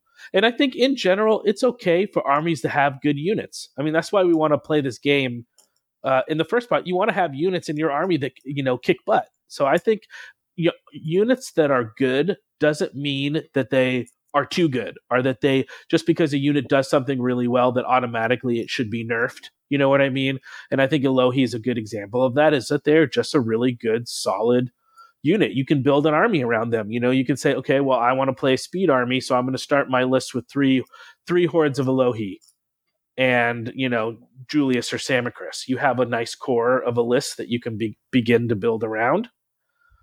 I like them also too, Matt. You bring up a good point. Them in the regiments are also very good, especially if you want to run knights, or you really want to try to take benefit of getting the cheap elite for your other humans. But then also at Fearless -14, Defense 5 Iron Resolve, that's like one of those units like Revenant Cav or the Thick Chaff. They're more expensive for a Thick Chaff, but I mean, they're still not a gimme. Like, you're not just going to take them off the board without investing some energy into it. Yeah. So I think there's really good. Is a good points value that it's not too high, not too low. It's that kind of mid band where you don't mind losing them, but they still have some good potential. And I've seen people take mixtures like if they take 3 hordes, maybe 2 hordes with the Defense 5 Crush 1, and then maybe you do 1 horde you take with the CS2 and give them Brew of Strength, depending on what you're playing. So you're going to have your 1 real can opener, crushing 3 unit. But I think there's a lot of ways you can play these guys effectively. It's just like an all-around good, solid unit. What do you think about the whole thematic aspect of it? I mean, we had multiple comments of it, and Mark Cunningham said something about unlocking from Living Legends. I certainly wouldn't particularly want that, because I think our Living Legends are already pretty decent in terms of why you'd take it. You wouldn't want to give people more reason to just be loading up on those living legends all the time. What do you guys think about that? Well, it's interesting. To take more Alohi, you have to take more Alohi. It kind of like goes against the point of trying to reduce them. I have to have Julius to have more Alohi. I mean, you've got two hats on. My Basilian, the army I like to take kind of hat on, I turn around and tell you to bog off. I could take as many angels as I want. Shut up. My thematic head on, yes, 100%. I mean, it's an issue that comes across on so many different armies that people take.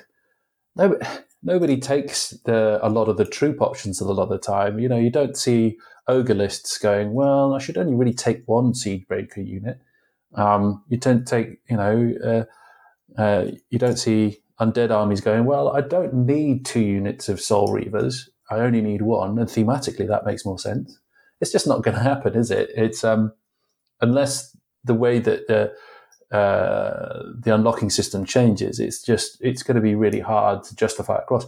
Plus, also, I think it is kind of going back to my first viewpoint. Everybody's viewpoint of their own armies, they'd like to be able to take whatever they like to take. And despite the fact thematically it may not make a huge amount of sense, you could probably argue it for whatever reason. But if you were going to limit it, and a good way of doing it is saying you have to take a certain number of, believers. You could be your sisters, it could be your paladins, it could be your men-at-arms, before you could then take some angels. I guess that works in the mythology kind of arena, doesn't it, Jeremy? You've got to have believers. That's the only reason the gods are powerful, I'm kind of more of the mind, as you mentioned in your elevator pitch, people love fiery sword angels. So I don't want to take away people's agency to play the army that they want to play, right? Which is they want to go angels. I think what I would like to see... hosts could be a theme, right? Yeah. Yeah. Or I think try to make what they've tried to do is try to make the infantry a little bit more good or a little bit more interesting. Because I think that if you want to take an infantry-based army, you're not going to take multiple units of Alohi. Maybe you'll take a couple regiments or whatever, but you're not going to, because your whole army isn't moving with the Alohi. So I don't know. To me, I don't mind the theme fluff aspect of why is there an army of these guys who are supposed to be rare. I mean, who knows? Maybe whatever. There's a yellow unicorn, whatever, and it's some. It's a fantasy world. You can make up whatever you want to have there be a reason. Or it's like actually. So I don't mind that. Yeah. I would love to see from like a gameplay is provide me with an avenue to make a different type of base alien army that's not all speed. And I'm wondering if they've finally got to there with some of the other changes, or let me make a sisterhood army theme, just give me some other viable options within the list. So I don't have to feel the only viable list is the Alohi speed list. Give me something else. I do think, and I think Alohi work in all types. I mean, we go back to the sisterhood army. A sisterhood horde benefits a lot from one unit of Alohi. And it's hard to justify sometimes then taking a horde if you're taking sisterhood hordes. But a regiment of Alohi or no Alohi then works thematically. And I think it's one of the better rules created is where you have a unit that has a special rule that's only benefited by taking the units that make it a bit more thematic. Making it so it was a human keyword means that you then have to take human units. Admittedly, some of these human units can be paladins or knights. They could also be chariot panthers, or I think that's a very good rule, and I think one of the problems some people do have is we have seen it both in the Australian tournament scene and in the UK tournament scene, people taking entirely Alohi armies, which, again, thematically you could possibly argue, but at the same time, it's actually not the most efficient. So by doing that, they're actually losing out on one of the rules that they're paying for, essentially, for that unit, which is very interesting. As I said, I like potatoes. I tend to put them in every dish. At the moment, I prefer really actually taking regiments of Alohi to then really bolster things like knights, panther lancers, infantry, that kind of thing. Because again, I go back to the previous point, making a unit elite makes it so much more reliable, so much of a better unit. And it really goes well to good play, setting it up so that you can charge either simultaneously or you reply with the Alohi unit from a different direction. I got used to playing in last year Night Stalkers where they had Soul Flares that would just leap out from behind hordes of scarecrows. I find you can do a very similar thing with Alohi. They can just leap out from behind a horde of Sisterhood or a horde of men-at-arms, and all of a sudden, it's really hard to get hold of them. It's a really good little defensive position. And they're really useful as a unit in that respect. And it's using them thematically. It's not a horde of angels. It's just a few of them helping out and striking fear into the enemy. And I agree. Since the Divine Fervor rule, I've tended towards regiments much more frequently than the hordes, for sure. And I wonder if more people, we kind of mentioned it a little bit, I call it like the practical influence in army building. If you're making hordes, you can get by painting 4 models of large infantry, right? And there's lots of models that you can use that are really popular for flying angels. So I don't know if, again, people lean into this style of build, both with what it does on the table, but also the ease to get it painted and the accessibility of what models you want to use. I mean, I don't know if that's an influence in this, because it's strange. In Basilea, this really is the only army people are playing that I've seen in the United States, really. If you play against Basilea in a tournament, you're going to be seeing this, a speed-heavy version. And I don't know if that's just sort of influence that being on the table more as just the logistics of getting that army on the table. Yeah, there's got to be something towards that. That's why you tend to see lots of people do ogre armies, because it's a lot easier for them to get them on the tabletop than others.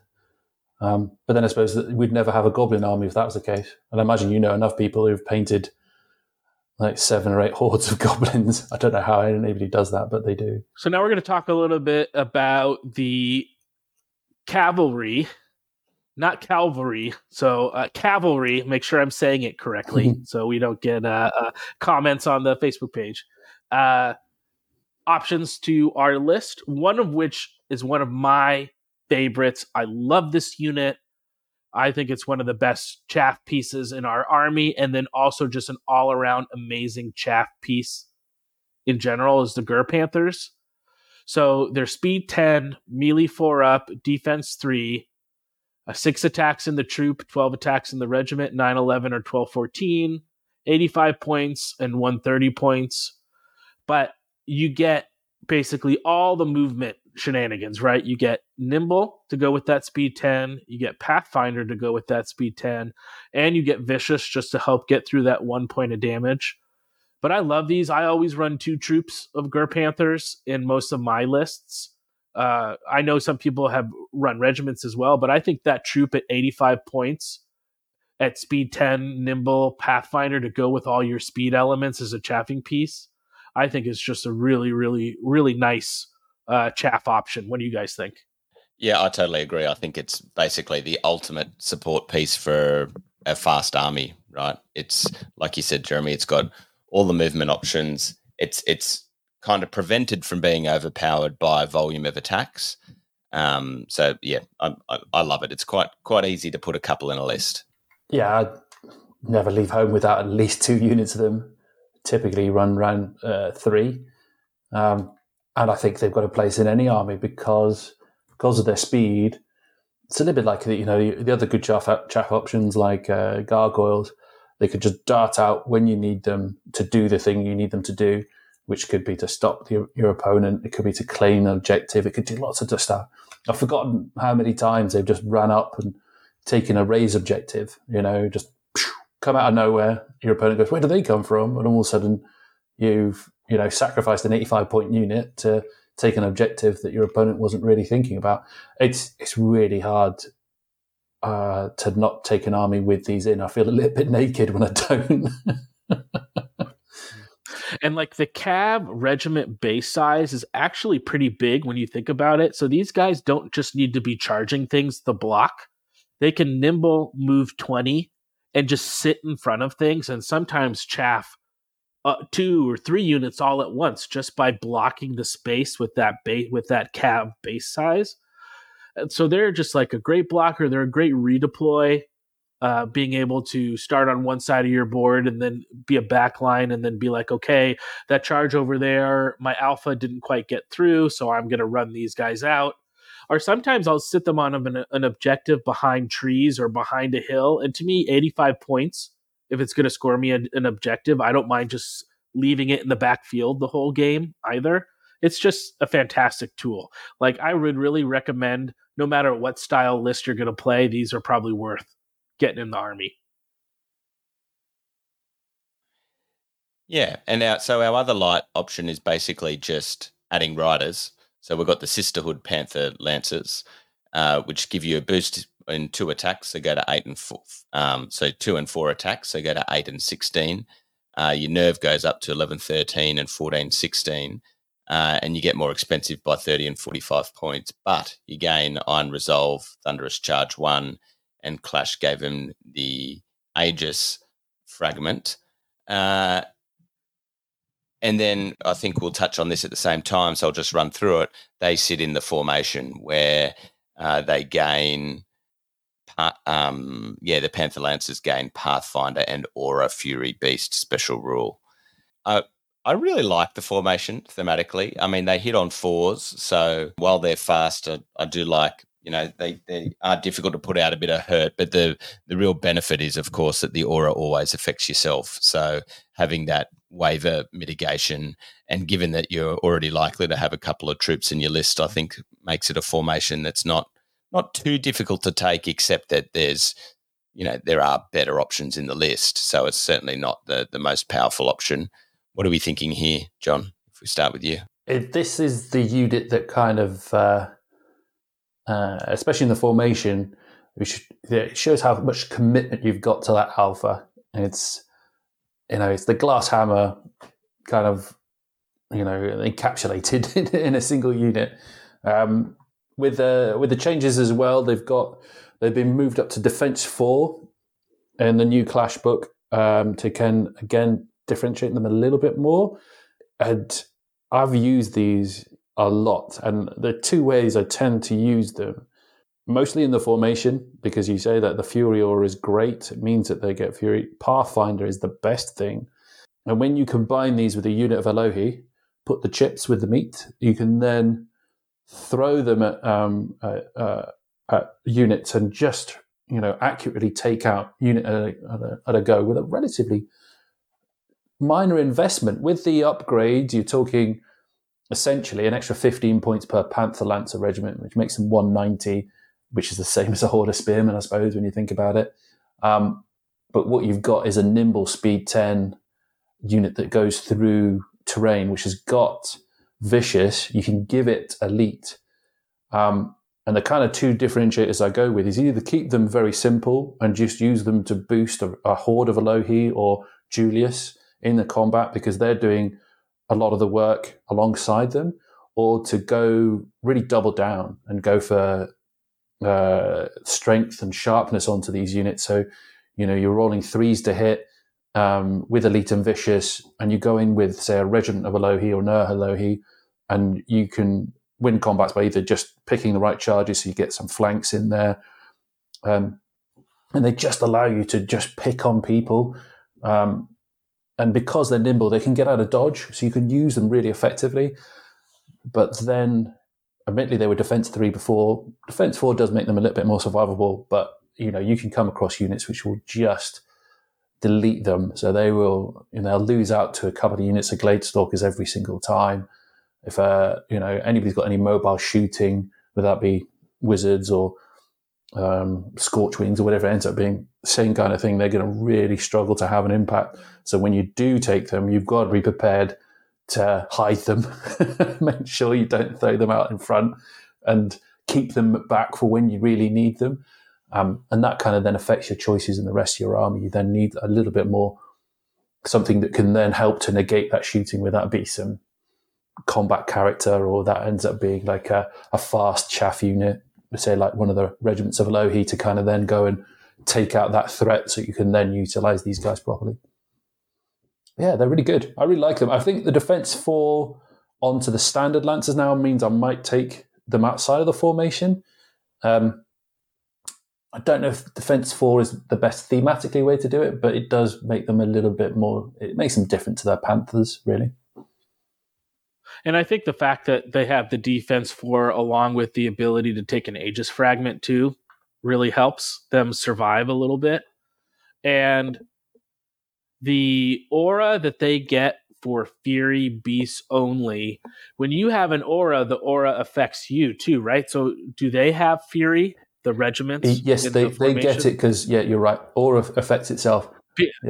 Yeah, because they're not beasts, but they. So again, so that means your two Panther Lancer regiments are also getting Fury, which is nice. Yeah. It's the only reason you really take it, because I'll be honest, if you're needing to charge back with Ger Panthers, I don't know what your opponent's hit with them with, but it's, it sounds like it's a Goblin hero or something, because otherwise, most of the time the Ger Panthers are dead. And it's not a huge deal because he has Headstrong, but Nias also has the Beast keyword. So if you want, and I love Nias, if you want to have Nias running around with these guys as an inspiring / support piece, he's going to have his failure Headstrong, which happens to me all the time. His waiver mitigation fail mitigation.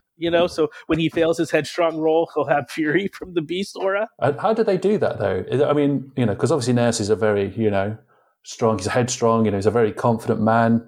He's riding a lion. Right. So how did the sisters come across and just G him up? I think I should just leave that to somebody's imagination. I think actually thinking about that. It's more of, how I think about it is the Fury is his lion that he rides, because the lion that he rides doesn't want to get shown up by stupid Panthers. So basically, if he fails his Headstrong roll and have Fury, it's like Nias is at the Wild West bar riding the mechanical bull. He's just going as the lion goes around killing everyone. Nias is just holding on for dear life. That's a far more PC version than I was thinking, but that makes more sense. So I think, it kind of rings true. Like, all the animals tend to flock around my wife. They hate me, but they don't mind my wife so much. So maybe that's what it is. It's just that, before he realizes it, the lion just jumps back in and goes, oh, fair enough, let's go. Okay, let's talk about another cav option. We have our Paladin Knights. So these guys are speed 8. They come in a troop, regiment, and horde. 8 attacks, 16 attacks, or 32 attacks. 12, 14, 15, 17, or 22, 24. 135, 205, and 350. They have Headstrong, Iron Resolve, Thunderous Charge 2, and you can get an Aegis Fragment. I don't know. I'm sort of on the fence of these. I get conceptually how they still work, combine them with Elohi and all of a sudden they have Elite. I just think Knights and Cav in general, just as a place in the game, sort of have a weird spot right now. I've sort of really soured on these guys the last few times I've taken my base aliens. They just don't ever do any damage, and then they are defensive, I guess, at 15, 17 Iron Resolve with an Aegis Fragment at defense 5. But I've just sort of been unimpressed with them lately, but I'm hoping to hear some pearls of wisdom from you guys, maybe to help me use them better. But I don't know. I'm sort of just kind of sour on these guys right now. What do you think? I think you're right. Like Cav without crushing, I think, can be more difficult to use, and only, I say only in inverted commas, 16 attacks. Like my preference recently has been to take the formation over these, even though these guys hit on 3s. Although what I haven't tried yet is, because I've been playing the formation, is pairing them more with the Elohi and seeing how that goes. I do. There is something within me, maybe it's my stupidity, that I'm always a sucker for a Cav Horde, even though I'm terrible at using them. And I love the idea of a keep that, man. Keep the Cav Horde. That's what you want. Oh. Yeah.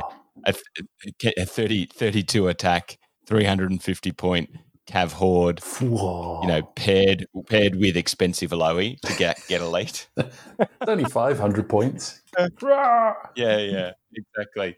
Can you imagine like the CS2 or actually, and if you do it as a horde with CS2, you're over 600 points. So, but nothing can survive it until you snake eyes it. But no, they don't typically make it into my list anymore. John, can you tell us something different that they're very usable? I use them all the time. There you go. They were in my list. I took to Clash of Kings. I took a horde of knights. And they were one of the best units I took, mainly because what they do is two things really well. Is that they hit really hard, and two, they survive a charge. We'll get on further on when we get to the heroes, but we've already alluded to it. Heal is one of the things that really make the Basileans unique, I think, is that you could take a bucket load of it, especially now with some of the changes to the priests, so you can really double down on the healing if you really wanted to. And so they can take the hit, they can, the Aegis Fragment, you're automatically, if they survive, they're going to be taking 2 points of damage unless they're wavered, but they're headstrong, so they'll come back. Then with the various other support, they'll hit like a ton of bricks. You can do it various different ways. You can give them the Brew of Strength. Brew of Strength is a very good thing to give to a horde. Or you can take something like the Dictator. I think there was a question, wasn't there, on whether the Dictator has got any value. I do think the Night Horde is probably one of the few, the Knights are probably one of the few places where it is actually really useful to take some damage to get that vicious ability. So you could do one or both of those. You can use Elohi to make these guys elite. The problem is because they're so big, there's a horde, the Elohi really struggle to see what they're going to be charging at the same time. So you just got a big horde of knights and Elohi are trying to look over their shoulders going, what? I can't see it. So yeah, I think hordes have got a real place, but they also have, and I've had it far too many times, is you can't, despite all the damage output that they give, they don't always kill the thing they need to kill. I've lost count the number of times I've rolled like a double one, and I've done 20 odd points of damage onto like a regiment of like humans and gone, oh well, that wasn't particularly good. And I'm not gonna lie, I've got a lot of experience in using them. It would take a bit of time to get used to using them, but they're really useful. I think the regiments are a little bit trickier. I think they come into the same area where you're thinking they're not as quite as useful as, say, a Lohi as Alpha Strike, and they're not quite as defensive as, say, like a horde of Men-at-Arms or Sisterhood, etc. I mean, they're the same nerve as the foot guys, but they're 50 points more. But it would be worth saying is for that 50 points, you do get an extra 4 attacks, you get the Thunderous Charge, you get the movement. So they can do a role as a regiment, and I think they do, again, combine well with the Elohi combination going in. The Dictator can also help them a little bit more. They're just maybe a little bit trickier to use. And I find that I'm probably trying at the moment to get unlocks other than heroes to try and take in a few more hordes so that I can get some of the other units into the game. But I think they've got a place. So they've had a point reduction in the previous Clash of Kings, so they're like 205. They used to be 215. So they are a little bit better, and they come with Headstrong built in. They are a good unit. I think you can get more out of them, but I think it's harder to use those regiments because you've got a feeling you've got to get the charge, and it's sometimes hard to do it unhindered, and that's where it gets a bit of a struggle, I think. Yeah, and I've always run them as 2 regiments, and maybe that horde is the sweet spot, especially with how it works within the internal balance and internal structure of the list. I've just had so many where the amount of resources that you're spending to make sure you get off an unhindered knight regiment charge supported by an Elohi to get elite, that on the 16 attacks, you roll slightly below, and next thing you know, you've spent all this time and effort to get 6 damage across, or 7 damage across, and then on the counter charge, all your stuff gets stripped, and then you're fighting like a wet noodle. So maybe, maybe the horde is the sort of the sweet spot in this, the Night Horde, especially within the this army, works really well. So maybe I'll try some games, taking my 2 regiments and try running them as a horde. Although I do wonder now whether they'll be squeezed out by, or the Def 5. So what John says about resilience is a really good point. But I wonder if we'll see a little bit of more competition with the Panther Chariots now since the change, because Panther Chariots have gone to speed 9 adding the brutal special rule as well as gaining options for Aegis Fragment. And you've got all the typical chariot options, but they're melee 3, def 4, so another melee 3 option, which is awesome at 10, 15, 20, and 25 attacks, and then varying nerve from 12 all the way up to 21 and 145 points all the way up to 260. And they still have Thunderous 2, but they also get Vicious. So now you've got, you lose your defense, but you're getting melee 3, still get the Thunderous 2, you're getting speed 9, Vicious, and Brutal. What do you think? Do you think we'll see a bit of a squeeze on the night? Yeah, I think these guys are fantastic. And not affected by phalanx. Yeah, I played a couple of games against the new Sisterhood stuff, and these have been a real standout. That speed 9 really does matter. The Brutal really does matter. I think the Aegis Fragment really matters. I think the spreading of the Aegis Fragment, we've touched on it. It seems like such a small change at only 5 points. But I think when you start to add up all these different units that now have access to Aegis Fragment, to basically your whole army can have access to it, that's not a small amount of healing across that many separate units. And the fact that they're human, so you can combine them with the Elohi and things where you can make elite and vicious are just so good. That at 180 points in the regiment, which is the same, about the same size as like a cab regiment, right? I think at 180, it's a really great alternative option to a knight regiment. So I think in that regiment size at the 180 points, I think is a really good choice. Yeah, and I mean, I've seen people do this before. It's low nerve, but troop with the nimble item. Yeah, not the wine, the cheap one. Skirmishers boots. Yep. Yeah. What are you thinking about the chariots? Do you think we'll see less cav in favour of chariots, John? On the tabletop, unfortunately, miniatures-wise, we're limited. And that's going to be the only thing that restricts them. I think that's what's restricted them in the past to a certain extent. Now that they're speed 9 and the Aegis Fragment and Brutal, they are damn good. I mean, at that horde level at 225, I know they're slightly big as a unit, but yeah, they can dish out a lot of pain. One of those, a horde with like not skirmisher boots, Jesse boots of striding, they would be a go-to, because when you add in vicious, you add in the number of attacks. By themselves, they're going to do a fair amount of damage. But with an Elohi regiment as well, they can actually really threaten quite a lot of hordes, which is one of the things that I think Basilea struggle with a little bit. They can't engage you frontally, but with a horde of chariots like that, ignoring terrain with elite and vicious, you're suddenly going, well, that's a lot of damage they can really generate. And because they're speed 9, they outrange so much stuff now. You can't get into range with them with Scorch Wings without being shot, without being charged back.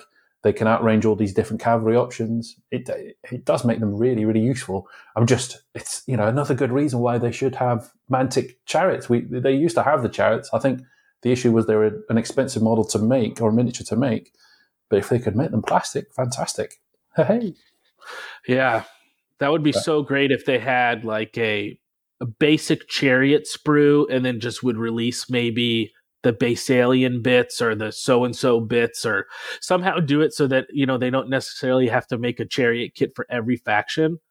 But yeah, I mean, this unit's so good. It pairs so well with an Abyss with the Fury Aura on a Panther to support them, give them Fury, and also, dial in a couple extra attacks. Again, this is a great choice update that is just pleading for an option to get models for, because I think you would see this in a lot of lists. Yeah, well, for me, this is one of my few non-Mantic model armies, so I'm definitely going to. I've got the Dragon Empire guy, so I'm definitely, after this change, going to be breaking out some chariots for the first time. Get some onto the table. Plus, it's only 4 models to paint, isn't it? Or 3 if you want to get tight, exactly. Yeah, exactly. And so we've got a single war engine option. John, I saw you had a comment on this to someone who asked about it, which is the Heavy Arbalist. which is essentially a bolt thrower. So all the usual bolt thrower stats of range 4, def 4, 2 attacks, only 75 points at 10-12, has iron resolve, so is resilient to plink shooting, gets the 48 inches, blast D3 and piercing 2, reload and shattering, which shattering is such a great rule. Me personally, I used to take them more. At one point, I think that was something like 65 points, something ridiculously cheap. Yeah, in the previous edition. Yeah. I just generally don't find I've got the points to include this. I don't think it does enough for me. I know that a lot of people are finding bolt throwers an efficient use of an artillery slot now, but for me, I've always just found, even if I've taken elf ones, I still manage to miss all the time. I don't know. Have you guys ever used them? Yeah, I was alluding to earlier, tagging hordes so that I can get some extra unlocks. I think, again, it's dependent on your army and depends on what you want to do. I think if you're taking 2 or 3 of them, they're very good at just putting them in front of the enemy and making your enemy think about it. So they will turn around and go, right, well, what do I do about it? Do I just let them be? And then they just continually hit me with shots and plinking me with a bit of damage. Do I engage them? At 75 points, even 2 of them together, it would take a unit 2 turns to go through them, and they would just take a bit of time and energy out of the enemy to do that. And they don't get to them easily. It's going to take them at least 2 turns, maybe 3 turns, realistically, to get to you, just because of the various threat zones that you can put up. But when you combine them with, say, the Phoenixes, possibly with Sisterhood Scouts, possibly with some lightning bolt wizards, you can generate a lot of damage from shooting, a lot of damage. And these guys, what they'll do is every point, if they just get 1 point of damage, that's 2. If they get 3 points of damage, that's 4. That could make the difference between killing and not killing a unit. They're just really useful, but it depends on your unlocks. And unlocks are probably one of the hardest things you get, I think, with Basilians, is because you've got such an elite army and some of the choices that you want to make. The War Engine slot is hard unless you're focusing to get it in.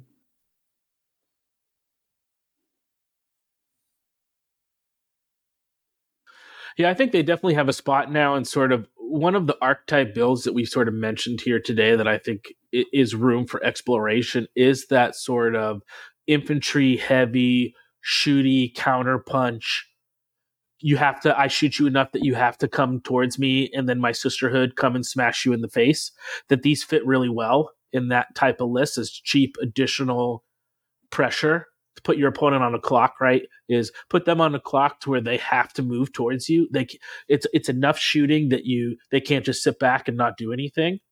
So I definitely think that that's going to be a build worth exploring, is that infantry leaning into a little bit of shooting with the Phoenixes, bolt throwers, scouts, and then just board denial with infantry or even some chariots up a flank, So I think it's going to be interesting to see how they fit into that style, that archetype style of list, which I think is now totally viable. So we're moving on to Titans. The next biggest slot, and if anybody knows me, Phoenixes are the jam. Ever since the previous Clash of Kings 2022, they've had a big resurgence. Stat line, they are a flyer, but they're only speed 8. Melee 3+, range 4+, 2 very good stats. Defense 3+, not so good. They are, as of COC 24, unit strength 2, which is a big change. Only 3 attacks in combat. Nerve 15-17 down from 16-18 in the previous edition, but still 145 points, which is a bargain. On top of that, they come with all the special rules that you want. Regeneration 4+. They can mitigate damage like nobody's business. Fly, nimble. They do have crushing strength 1, which has its use. It's not as useful as other stuff, but it does have its use. And then the biggest change that's happened in the previous edition, they went from having 10-shot fireball to now fire sparks, which are the same things that are wielded by Scorchwing. So they're just duddy Scorchwings. Range 18, 10 attacks, steady aim. They retain the heal 5 from the previous edition, but unless you take the Ancient Phoenix, they don't have any Radiance of Life. The Ancient Phoenix, a living legend that you can take as an upgrade, reduces their defense down to 2+, which I argue has little to no effect. They do lose Nimble, which is a massive difference, but their regeneration goes to 3+. They gain the Radiance of Life and Cloak of Death for 30 points, which is just epic. I could talk about these for days, but does anybody want to jump in? I mean, it might be the best unit in the army. I think that when you look at, we call them Halo units, right? Units of why you want to play that faction. And for Basilea, for the longest time, it was Elohi, Elohi, Elohi. But I think the Phoenix, with especially how it is within the Basilea army, it's S tier all the way, if not the best unit in the list. It is so good. The heal, the shooting, taking 2 and then take a third one to have that Radiance of Life. Only taking 2? Death aura. Oh, you disgust me. No, I take 3. I take 2 regulars and 1. I'm saying you take 3 total. You just take the 2 regulars right. And then you take the 1. I thought you almost were blaspheming. I was gonna say get the whip out and self-flagellate right now, please. No. I mean, I just think I'm right there with you, John. I think it's an absolutely amazing unit, and I think with the increase to the melee/shooting archetype, it's even better now in this clash, and it already was so good. I don't know what Matt thinks, but I think it's just a fantastic unit. Yeah, I totally agree. I tend to not triple down. I do like 2. Yeah.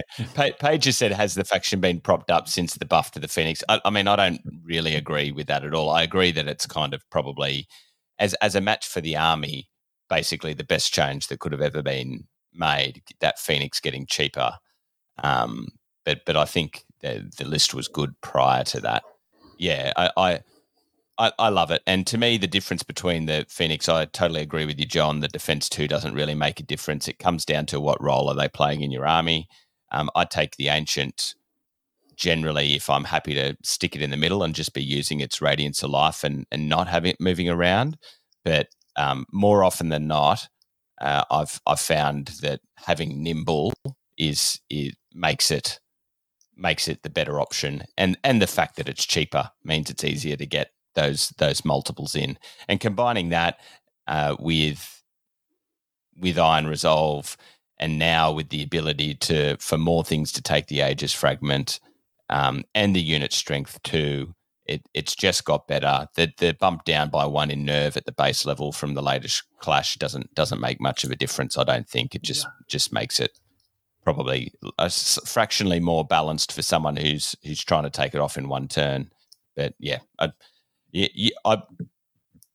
Depending on, unless you're going for a themed list, like for something like the Sisters style list, then I just don't see why you wouldn't take 1, if not 2. Is it 2 good or 3? Yeah, I think it's certainly become more auto, isn't it? But when it comes to it, at the base version, it's resilient, but it's still only heal 5. So I think it does depend on the list it's in. Right. So, for example, in Salamanders, where you can pair them with all the Scorch Wings and things, it becomes infinitely better because it can chaff up things so well while it allows your other flying. But then that's the same for this. If you're going lowy heavy, it's such a versatile unit. I think I'd still pay an extra of probably 15, 20 points for the base level one. Probably 15. If it was 160 for a normal Phoenix, I'd probably still pay it. I mean, I think it's riding that edge of it's okay to have good things in an army. You know what I mean? It's okay to have things that you want. I think taking something every time or something being an auto take doesn't necessarily mean it's too good. Sometimes it could if it's an auto take, but sometimes you just want to take it because it fits really well. This, I feel, is just at that razor's edge of could it be nerfed? Maybe. Does not nerfing it? I don't know. I'm fine with the way it is. It just feels like a really good, solid, high-end unit. Well, and I think it's thematic in the army, right? I think it fits the army really well. And I agree. Its issue might not be that it's too good, but is some other stuff that maybe you want it to compete with not quite good enough. Don't know. Like you say, it's easy to say something's too good, isn't it, Jeremy? But is it just because that the other options are lesser? I just feels like a really great unit that you want to have in your army, and I hate to feel sometimes where just because you want to take something in your army every time that that means it's too good. I just don't necessarily think that's the case all the time. I think it is too good. I'll be 100% honest, and it's a good example. So if you compare a Phoenix to a regiment of Sisterhood Scouts, you would always take the Phoenix. The Phoenix is cheaper. If they were the same points, you'd still always take the Phoenix, I think. Because what it does is it still has better nerve. It has the same defense, but it's more maneuverable. It's got regeneration. It flies, so it can go over the top of stuff. It can heal if you really need it to. But it still has the same damage output, arguably, despite the fact that it has 2 less attacks and doesn't have vicious because it's height 6. It can see things over the top. It does have inherent weaknesses. One of its biggest weaknesses, because it's so big, it gets shot at a lot. I've played games where, funny enough, people go, "I'm going to kill that Phoenix," and it's going to be relatively easy for me to do. So you do have to use them wisely. But in the same breath, it is one of the beauties of Kings of War is that despite the fact that this is a very powerful unit, it still has to be used well. You can't just put a Phoenix down on the table. I think it's a good example of rules design where they've said, right, well, we don't need to have the same shock value to the combat ability. So it only has 3 attacks, which actually means a lot of the time you don't want to engage units because you want to rather shoot them or use the heal. So it actually becomes a proper support unit rather than being something that you would just kind of just chuck in. Oh, I've got a rear. I don't actually necessarily want to take that. So I think it is. I think it's a really good example of rule design, which isn't overly complicated. It hasn't got a load of special rules or a unique special rule for it, but it works well what it's tried to achieve. I think it's a little bit too down one side than the other, but I don't think it's miles off. It has to be said that my local club, we've got 3 gamers who do particularly well, Mike Smith and Rob Phipps, who we go out to tournaments and been doing it so for years. And last year at Clash, we realised as a team, out of a possible 9 Phoenixes, we took 8. So that just gives you an indication of how much we rated those things. Yeah. And I think there's always a problem with, like, well, not always a problem, but there's often, if you are considering 3, there's probably the question on whether it's too good though, right? And I do, and like I said, I would pay a bit more, but for it, I think unit strength 2 actually buffs it significantly. But yeah, what I like about the good rules design is that it has such big benefits, but it's not without significant weakness. So, yeah. And I mean, I was a little surprised I think it was the edition change where it got such a significant points drop, or maybe it was one of the Clash and Clings. I was a little bit surprised that the points drop was so significant. But we did see before that when it was closer to that 180, 190, there was just no reason to take it over Samacris. It was so within 195. It was 195, yeah. And it wasn't the biggest differences here is it's got a ranged attack and it's not as quick. And I think those are all good things to try and reduce the points, but I think it's just gone out the other side. I took it pre-change, so I took it at 195, mostly because I was taking a low healed and I had a slot available for it. And with the heal and Radiance of Life, it still did a job. But I knew I was taking a slightly poor unit to achieve a role that I could have probably got better somewhere else. But I think the thing is they made such a nice model. Do you guys use the Mantic Phoenix? I've got 2 in my Salamanders list, yeah. Yeah, it's one of their better. I think it's a beautiful model. Yeah, very cool model. Yeah, and they had made this model and nobody was taking it, so I think that's the reason why they went this route. And I think it's a good attempt. I think it's just these were the things. It's such a hard thing to balance. Should we go into some of our heroes? It's only a small section. Yeah, that's one thing we have a lot of options of, right? There's a lot of different heroes. Let's touch base first on our BSB and talk a little bit about a lot of the standard bearers in this clash have picked up like an additional special rule. So our bearer of the Holy Icon, your standard BSB stat-wise, the big thing is that it's very inspiring, and it also has a special rule called Holder of the Holy Relics.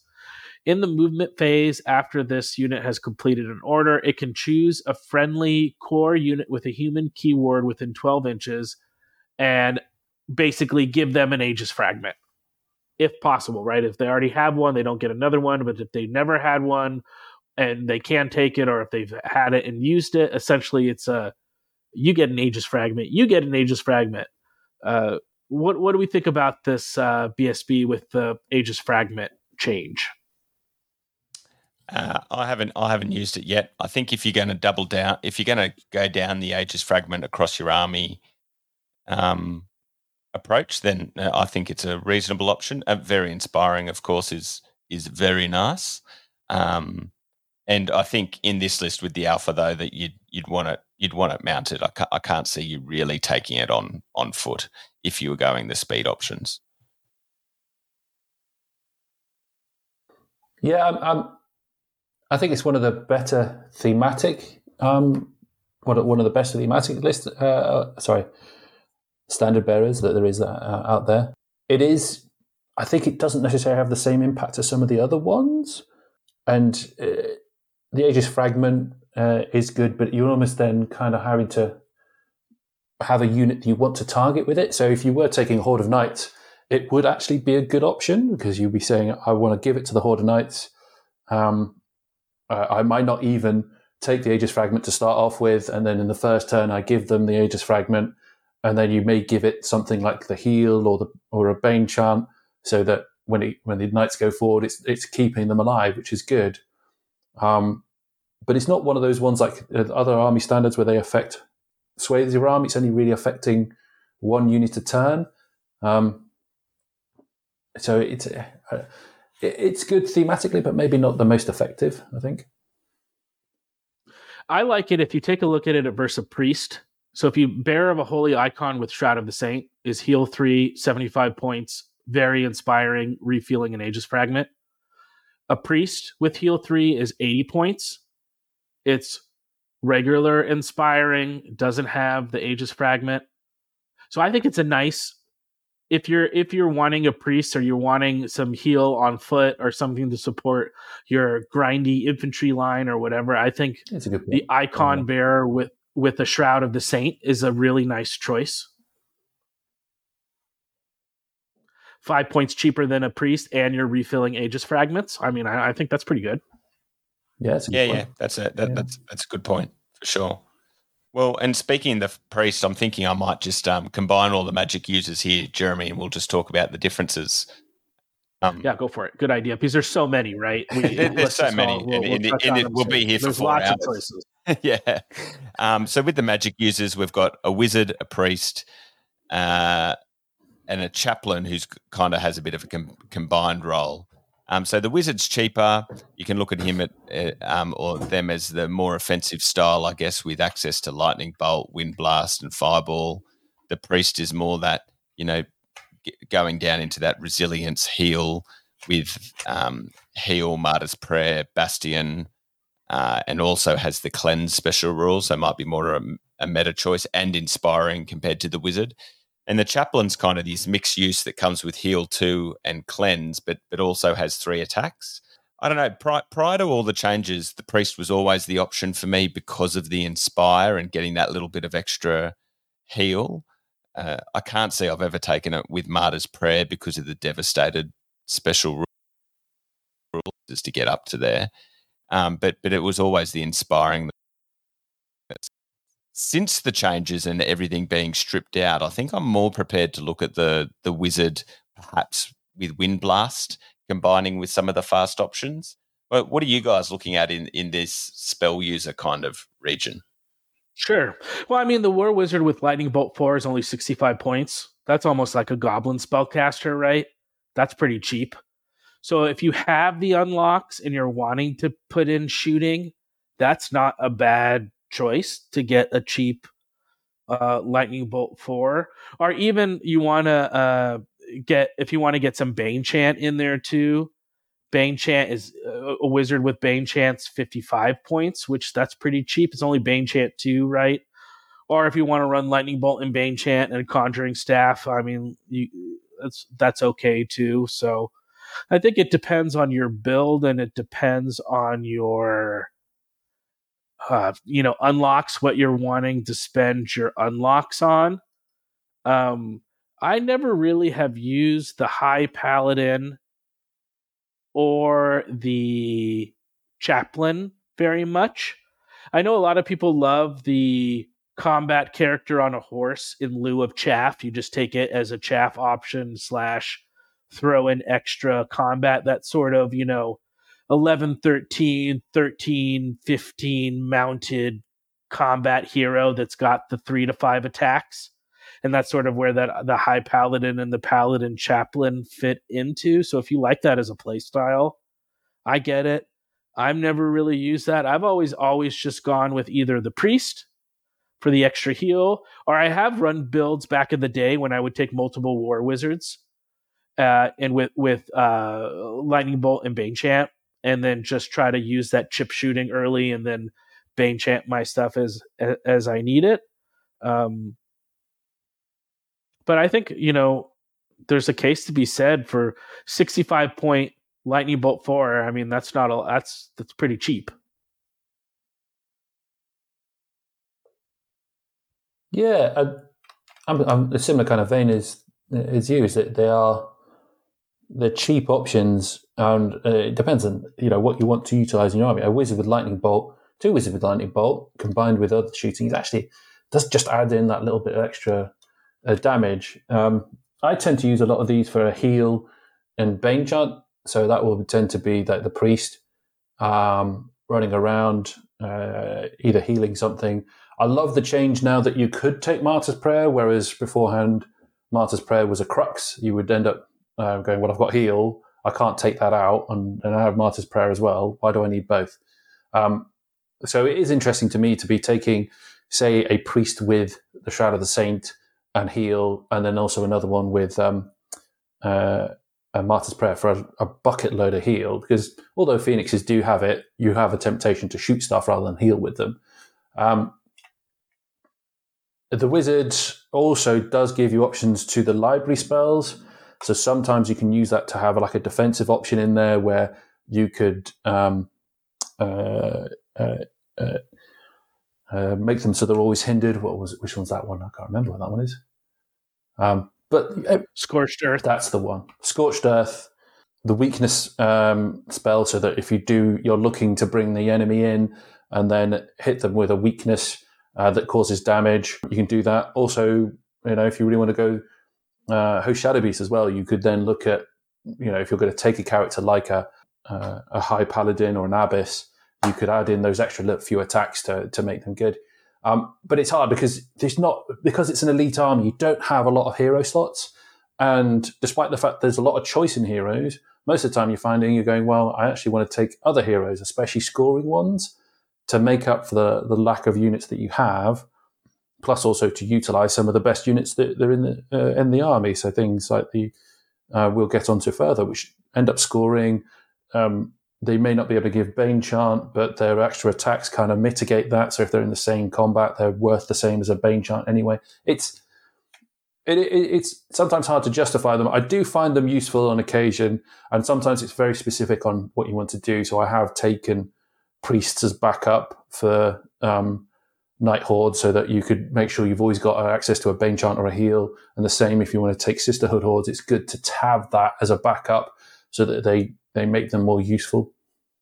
Yeah, I mean, I think you have a plethora of choices, right? Like Season to Taste, where if you want some fluff choices or thematic choices or whatever, I think you do have some options here. I think for me that the BSB, the Bearer of the Icon with Shroud, was going to replace the Priest for me in my list, just for what you're getting for less points if you don't want to take any of the other spells the priest has access to, you just want an inspiring to throw in some extra heal. But I do like the concept of the Host Shadow Beast, because we do have some of the more fighty spellcaster versions. So I think there is a place there if you want to explore Host Shadow Beast with some of the more punchy spellcasters Basilea has. That is something to explore. I mean, it's no EOD mummy casting Host Shadow Beast, no. okay, which is the best Host Shadow Beaster that there is in the game. I'd contend that. I still like taking the Rift Forge Orcs and taking Thonar and Host Shadow Beast with that. Those guys are good. That's really fun to do. I mean, in the same vein, I mean, is it worth in a similar role? You've got people like Tollivar the Seer, who is another priest, isn't he? And Danor the Wizard, that they fill in a similar kind of role. They have their own unique abilities. I don't know if you guys have tried any of those guys either. No, sorry, I had my muted. I've tried Tollivar a little bit with his sort of trying to bastion Elohi from range. Do you know what I mean? And I think he's good. I don't know. I just found him at 150 points.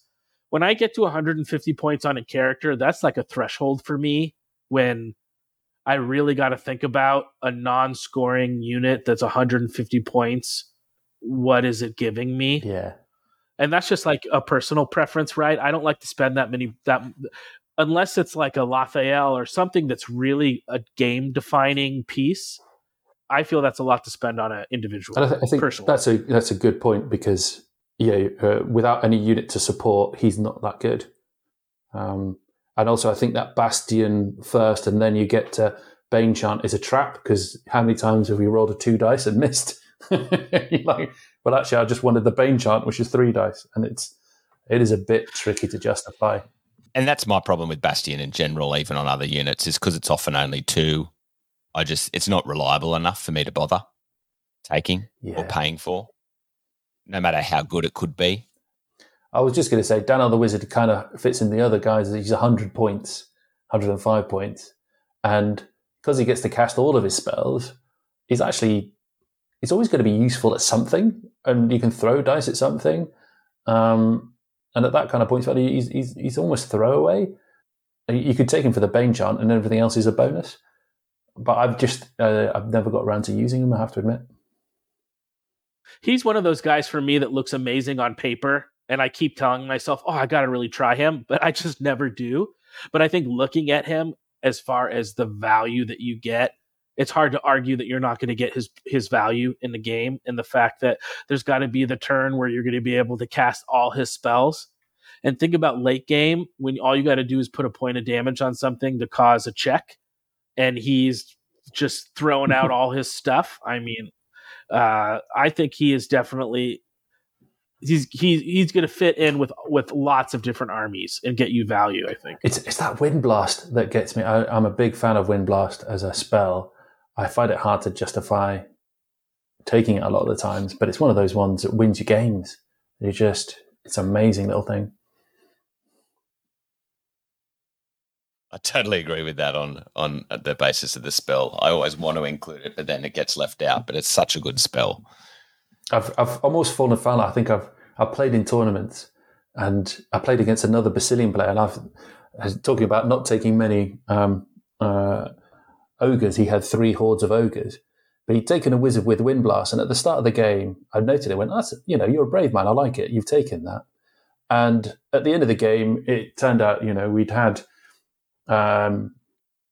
6 objectives, and I had 3. He had 2, and I had a unit on 1. I was like, okay, there we go. I finished my movement. I had second to last turn, and the guy comes around the corner, Wind Blast, and I go, oh, you've got Wind Blast, haven't you? He just knocks him off the table. I've never wanted something to roll a 4+. More than that point. And luckily it did, and I didn't do that mistake again. Yeah. I think, I don't know, what do you think? It's just hard to justify individuals in Basilea? I don't know. I think it is when you've got that could take us into we could just go down a little bit into our, Ogre Palace Guard captain, because 115 points you're getting a brutal, crushing 2, inspiring Iron Resolve, nimble option, right? Yeah. That scores. So, I think part of the problem is that Palace Guard option is so cheap. And then if you're wanting Sisterhood, right, you're wanting to take an Abyss for that Fury Aura. Oh yeah, tell us about them. I think the Abyss is a great choice. It comes in 2 flavors. One I love, one I used to love that I don't care for anymore, which is I think sad. Oh. The Abyss, and I'm looking forward to John telling me why I'm wrong. So the Abyss on foot, you can the regular individual, it's 90 points, speed 5, hits on 3s, defense 4, 6 attacks, 12, 14, crushing strength 1, iron resolve individual, vicious and wild charge D3. You can put it on a Gur Panther, which is really nice. It loses a wild charge, but it goes to speed 10, and a Fury Aura for 15 points, which I think is really why you're taking this. I mean, it's a great combat character, but I think you're either taking it on foot to support your Sisterhood infantry, or if you want one on mounted to go with Abyss, or one of each. If you're playing a Sisterhood themed army, taking multiples of these I think are pretty good. Or you can get the Abyss on a Panther Chariot for 145, speed 8, hits on 3s, defense 4, 6 attacks, 14, 16, crushing strength 1, inspiring iron resolve, nimble, thunderous charge 1, vicious. It's still okay. I liked it the old version when it was defense 5. I liked having like a little bit more of a defense. I think a defense 4, 14, 16 Chariot's a pretty big lightning rod. I think both are probably still fine. I think I'm leaning more towards wanting to take the Fury Aura version. You can't take a Fury Aura on the one that's on the Chariot. Otherwise, I think that would probably be the mounted one that you would want to take.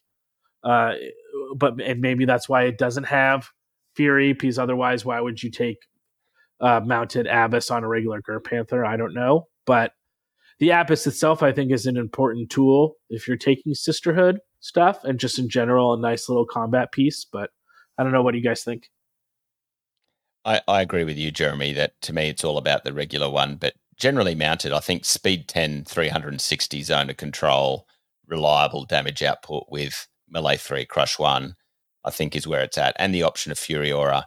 And for some reason, the Abyss on Panther Chariot has the shittest chariot in the list. She didn't get the buffs that the other chariots got. I was going to ask the same question. What's wrong with this chariot? Yeah, exactly. She suffers from sabotage. Apparently, that like all the other orders stick sticks in the wheels of the chariots before she goes out, so that she's not speeding on. Or maybe if she had a ranged attack or something, like a Sisterhood Scout Abyss, or something to do. I'm thinking to become an Abyss. She's have to become a little bit more veteran, And I'm thinking this is more of a kind of like a queenly chariot than it is maybe, an aggressive war chariot. I think that's probably what it is. Or maybe life at the top makes you a bit more portly, so she's a bit heavier on the chariot. I'll let her know you said that. Yeah, I don't know. For me, it's all about the individual option, I think. Yeah, what items do you guys take with the individual option? I tend to run them naked, but unless I've got the Matt? Fury option. But I think there's lots of. Yeah. But I think there's lots of good item options, right? So, Duelist, the Slayer or Rampage items. I think you've got some. I think you've got good options.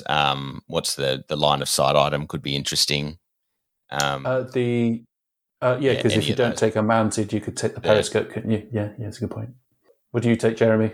Yeah. I'll just say, the items I take with the Abyss, I tend to try and take something with her, because I think with Crush 1, it's just not, sometimes it's just not enough. So she has to be doing something other or added extra to make it so that she's really good. Blade the Beast is just fantastic, because if you think with a Horde of Elohi or Judas, for example, you can throw an Abyss in to the right unit, and all of a sudden it becomes 6 attacks that are elite and vicious at Crush 3, and you go, whoa, that's you're talking 4 or 5 damage very easily. That could swing combat, especially if you're going an alpha strike with your Elohi Horde. It's important to remember that all these combat characters do have the human keyword. So yes, they can, benefit from that divine flavor. I kind of going back on the previous comment I made, it's very hard to fit individuals in. Abyss is probably one of the few individuals that I would try to fit into Basilea for that reason. Also, she's a very good counter to the shooting. So she's the really good thing to think about taking on Glade Stalkers. So I have used her a lot as well with the Gnome Glass Shield, which is just that, for 10 points, it gives her that one turn of survivability, or even 2 turns, because it's really annoying for your opponent when you charge an Abyss in, is battering away at these Glade Stalkers. The Glade Stalkers hit them back and they don't roll a 6. And she goes, ha. And carries on beating them around the head. And there's a huge difference between that mounted speed 8 character trying to shut down shooting and the mounted speed 10. That extra 2 inches of movement 100%. Is like a massive difference. How often does 2 inches count? Oh, all the time. Give me 2 more. I live a blessed life. Well, I was just going to point out, do you do that horrible setup where you set up sideways, knowing full well that you spin and get the extra half inch? That's a little like snotty, snoozy. You like a little look at me, look at how smart I am. I just deploy myself looking at you, bro. We're gonna fight it out. I get it. I have done that, and people have looked at me and gone, "Really?" I mean, it's a game of toy soldiers. That's what we call an underhanded tactic of the upper class, John. And us US and Aussies, there's You're no upper class in us. You're too low brow. Let's just fight, bro. Let's just fight, bro. Yeah. I mean, the Abyss Panther Chariot, it's, even if we were to give it the buffs, it is going to be good. I think with the buffs, it probably would be a little bit with speed 9, but it's hard to take her over some of the other options we'll get to further on, because although she's cheaper, she's maybe not as good all round. I'd say maybe she didn't get it because she kept her Crush 1 option, but yeah, I would have been interested to see her at, say, 150, but get the buffs. Yeah, because like a brutal would be good as well, wouldn't it? Just a brutal, just a switch of combat, that'd be quite nice. Yeah, I just think right now there's no reason why to take. I would never take her in the Chariot. I just think that slot you're going to use for. There's tons of other stuff that I would want in lieu of her. And as she is right now. Just lastly on the Abyss, one of my favourite options to take with her is also Boots of the 7 Leagues, which gives a scout. So you can go 20 inches across the tabletop because she's on the back of a panther, and you go, okay, turn 1, I'm going to hit that war engine. Your opponent goes, oh. Yeah, that speed 10 on her on the Panther is just you can't say enough about it. What options it opens for you in game in the board states. Chef's kiss. And then we've got our other 2 combat options. Who wants to take us through those? We've already talked about the High Paladin, who is a mighty paladin who is speed 5, melee 3+, defense 5+, 5 attacks, 13, 15 nerve at 95 points. I mean, if you're going to take this guy, it will tend to be because you want to put him on a horse, which is an extra 35, because he's got a very regal horse, which is more regal than the Icon Bearer one for some reason. It does have a heal option, which heal 2, I mean, it's hard to justify, because if he's standing still for too long and trying to heal for 2, you're wasting his points. He does get an Aegis Fragment, and this is one of the things that probably makes him unique out of other individuals in the same kind of area. Because he's got Iron Resolve, he's got Headstrong, and he's got the Aegis Fragment, it's actually very reliable.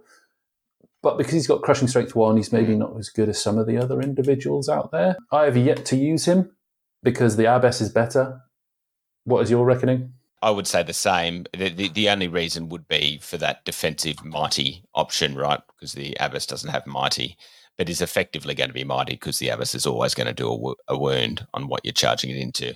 But I guess she just doesn't have the blocking a charge capability of just sitting in front of someone. But yeah, I'd be taking the Abyss every day. I think so too, especially if you have Sisterhood units in the army to get her Fury Aura. But even without that, if you're just taking it as like a wrench in the cog of your opponent's machine, I think the Abyss just does it better. Now, I'm curious about you guys. I've never played with the Dictator, and what he does is has that Iron Discipline special rule, where unless disordered at the start of your range phase, you can select a friendly unit with the human keyword within 12 of the Dictator. That unit suffers D3 points of damage and gains the Vicious and Inspiring Self rule, and you don't take any nerve checks. what I felt with this guy, the units that I would sort of want to give that to already have vicious, right? Like the Sisterhood infantry units. I guess you could give it to Night Horde. Night Horde, right? Is that sort of what you're thinking here? Just stay him on foot close to the Night Horde and then pop a couple damage on them, which doesn't really matter, right? Because they're so deep nerve pools. Is that how you use this guy? Yeah, I mean, when you're talking, it could be 1, it could be 3. Oh no, nerve 22, 24 unit with heal support. Because don't forget, you could do this and then heal them afterwards. It's going to be very negligible in terms of its impact.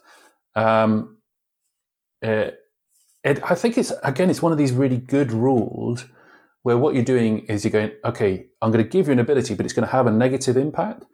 And I think it really fits in with a theme of, we've already talked about it, pious, that kind of self-flagellation kind of viewpoint that these guys would go through. I mean, on the kind of viewpoint is that this is something that some of the Sisterhood units could have inherently to maybe be their waiver mitigation, take D3 damage and gain fury, rather than having to take an abyss for it.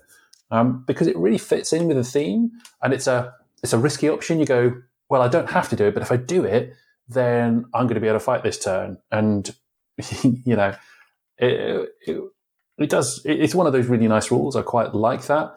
I have used him a couple of times, and it's very interesting to use him alongside, a support spell. So he's just behind the army, either healing. So this is the best bit about it, I suppose, is that you get them to flagellate themselves, and then you heal them back up. It's just yeah. I didn't really mean it, guys, but yeah, you keep the vicious, or you can Bane Chant, and it really doubles down. So like a horde of knights or a regiment with knights, even giving them vicious and Bane Chant at the same time can actually turn a combat.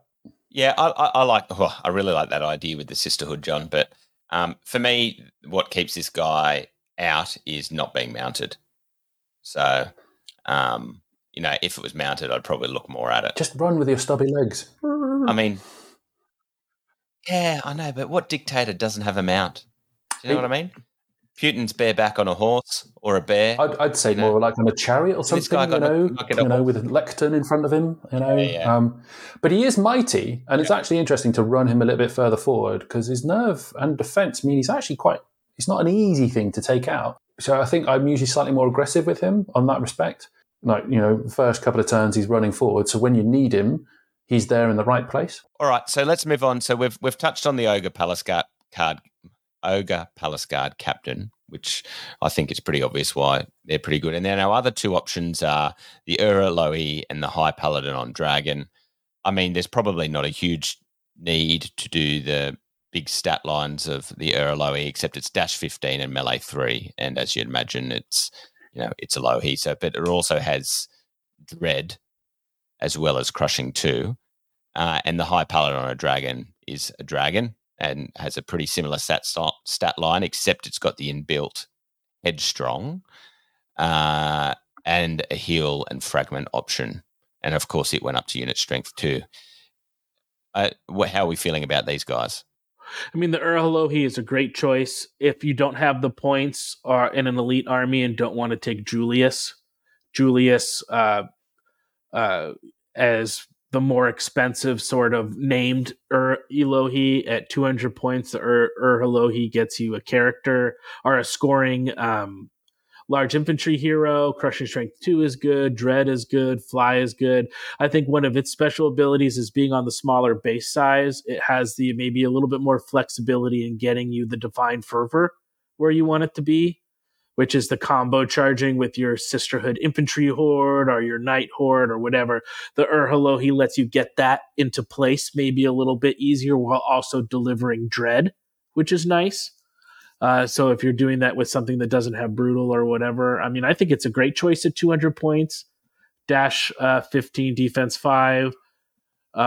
Sometimes if I have the points, I'm wanting to take Julius, and I don't know if you take Julius and an Alohi together.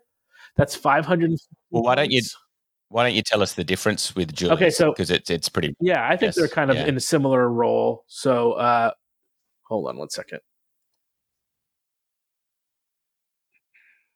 So Julius is 315 points, so an extra 115 points. So for that, you get dash 16. You're getting extra pip of nerve.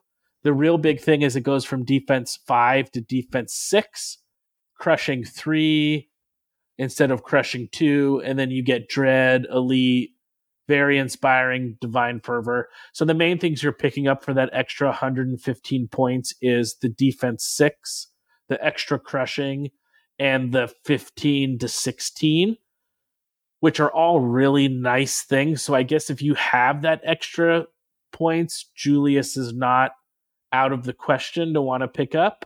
And he also has Fireball 8.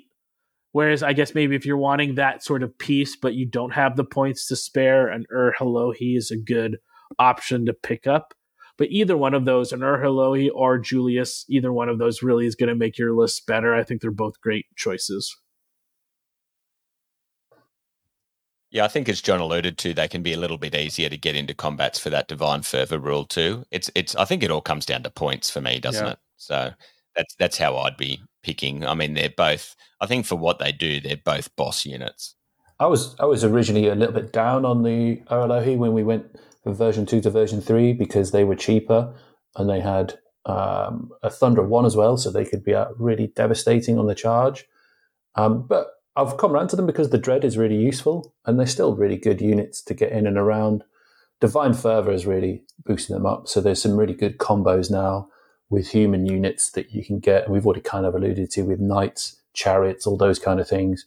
With the Dread, it just means that you can really kind of, really push the guarantee in terms of killing units, which is so important for an alpha army. Everybody, all my guys at the local group hate Julius because he is a pain in the backside. Is a nice way of saying it. Because of his small base. Well, he's only one of the only flying defense 6 options left in the game, right? Yeah. It's defense 6. He's got the lower nerve, which means that you against the, say, like the dragon, which is more of a kind of a close equivalent. He's going to be he's more at risk of being got off by a lucky nerve roll, etc. But at the same time, it's a lot easier for you to not even damage him on occasions because he's so tough and with so much heal in the game. Julius is just one of those guys who you can rely on to do a good amount of damage as long as you're using him well. There's not a point and click. This is the great thing about Kings of War. You can't just say, I'm going to throw Julius into the front of your unit, I'm going to win the game. You've just thrown away 300 points because you'll probably end up dying in return.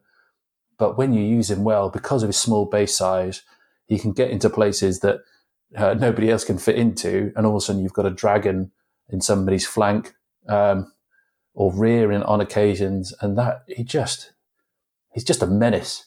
Yeah, and he does have elite too. Julius does. I don't know if I mentioned that when I was going over everything. So if you get him into the flank of something, 16 attacks on 3s with elite and crushing strength 3, he can pick up some pieces along with that dread. Yeah. So he is a great defense 6, good tool to get if he gets into the flank or can fly around, help you deal with higher defense.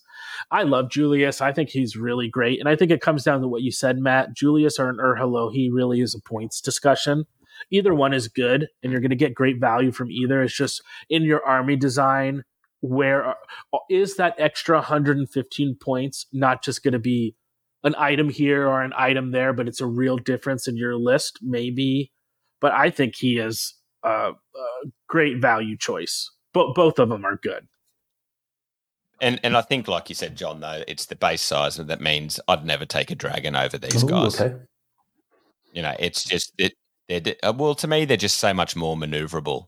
Like you get some super resilience from the dragon, but I think I'd take Julius every day of the week, I think, over a dragon. And I know there's some people who play with dragons who do amazing. I suck with dragons, so I've just learned not to take them. For me, I never get back the points. I think now that they're on the bigger base size, like I get it, but to me, I just have gone away from dragons, but I think that's more like a play. I've just noticed I just don't do as well with them as some players are. I mean, the high palette on a dragon is nice. I mean, he's got high nerve. He's got a ranged attack. You can even give him a little heal if you want, but I just would as soon take Julius over a dragon, unless I have a really cool model for my paladin on a dragon. So maybe for like a hobby choice, I want to take that. But I've tended to shy away from the dragon as I've moved on as well. Well, I mean, I find that really interesting because it's the base size. It's obviously you really struggle with dragons because Julius is a dragon, isn't he? In all but name, although because he does a very similar role, doesn't he? So do you find you get more value out of Julius just because of the base size? Just this, yeah. And I find that his height, though, in general, you want things to be taller. I sometimes like the fact that the Hallohi and Julius are large infantry height. So then I can, if I want to, I can protect them too by just hiding them behind something else. It's a big point, isn't it? The smaller base and the height makes them easier to protect. Whether it's behind, it also obviously means that you can't see over a hill or something. But I think smaller bases, get you into more less places. likely to get shot as well. So his higher defense and he gets more cover and harder to shoot at. I 100% agree with it. Julius is the go-to. Unfortunately, I don't know how much experience you've got in where you play, but I've seen people look to take multiple dragon-style models. Some 2, sometimes 3 in armies, and that's why I've seen not interesting, but frustrating builds, I guess, to a certain extent, where they've taken. I've seen Basilian armies where they've taken 5 regiments of Paladin foot troops and then squeezed in 3 dragons, Julius, and something else. And I think that's probably a way you play it, right? I think dragons become more difficult to defend against when there's multiple, right? Because they create too many angles for you to effectively deal with. Yeah. So I definitely understand that. I would never play a list like that. So it is. I get it. A penis list. Let's put it that way. Yeah. It's just not not my cup of tea. It's not why I came to the dance to do that. It's just not for me, but it doesn't mean it could be for others. It's just not for me. There is one thing to go for the Paladin on Dragon now is if you are taking regiments of Alohi or an Alohi, for example, is that you can give him elite, which actually does. It is an interesting combo, and he's also a good target for, say, the Dictator or giving Vicious to. So an elite Vicious Dragon is just something nobody wants to fight against. But it'd be a little bit harder to combine because you tend to use your dragons in a different way you use other units until maybe out of the way a little bit more, which makes it a little bit trickier. And I played my dragon either with the extra Iron Resolve or with Life Leech too, to make him like really survivable, super really tanky, tough to kill. Yeah. You can make him, and I think that's probably the difference in the Basilea dragon versus other sort of quote dragon type models is it's probably one of the most, with how you kit it out, tanky dragons in the game. But then you say that, and then you look at Julius, and Julius is fearless defense 6, so he's pretty tanky he is super tanky. I don't know. Yeah. So it's just kind of like what floats your boat. You know what I mean? I guess you can't buff his tankiness, though, can you? Like you say, it's about loadout on the dragon. And even the dragon, you can give him some extra tanky items and give him heal 4. So when he's flying around getting into position, he's also healing himself, since heal can now target yourself and not just other things. So, I mean, you could make him like this just unkillable board control piece. But I don't know. The more I go, the more I find the more points you have in individual models, it's just one bad dice variance roll away or one bad stupid mistake. I tend to kind of lean towards not wanting to have as many points in smaller things.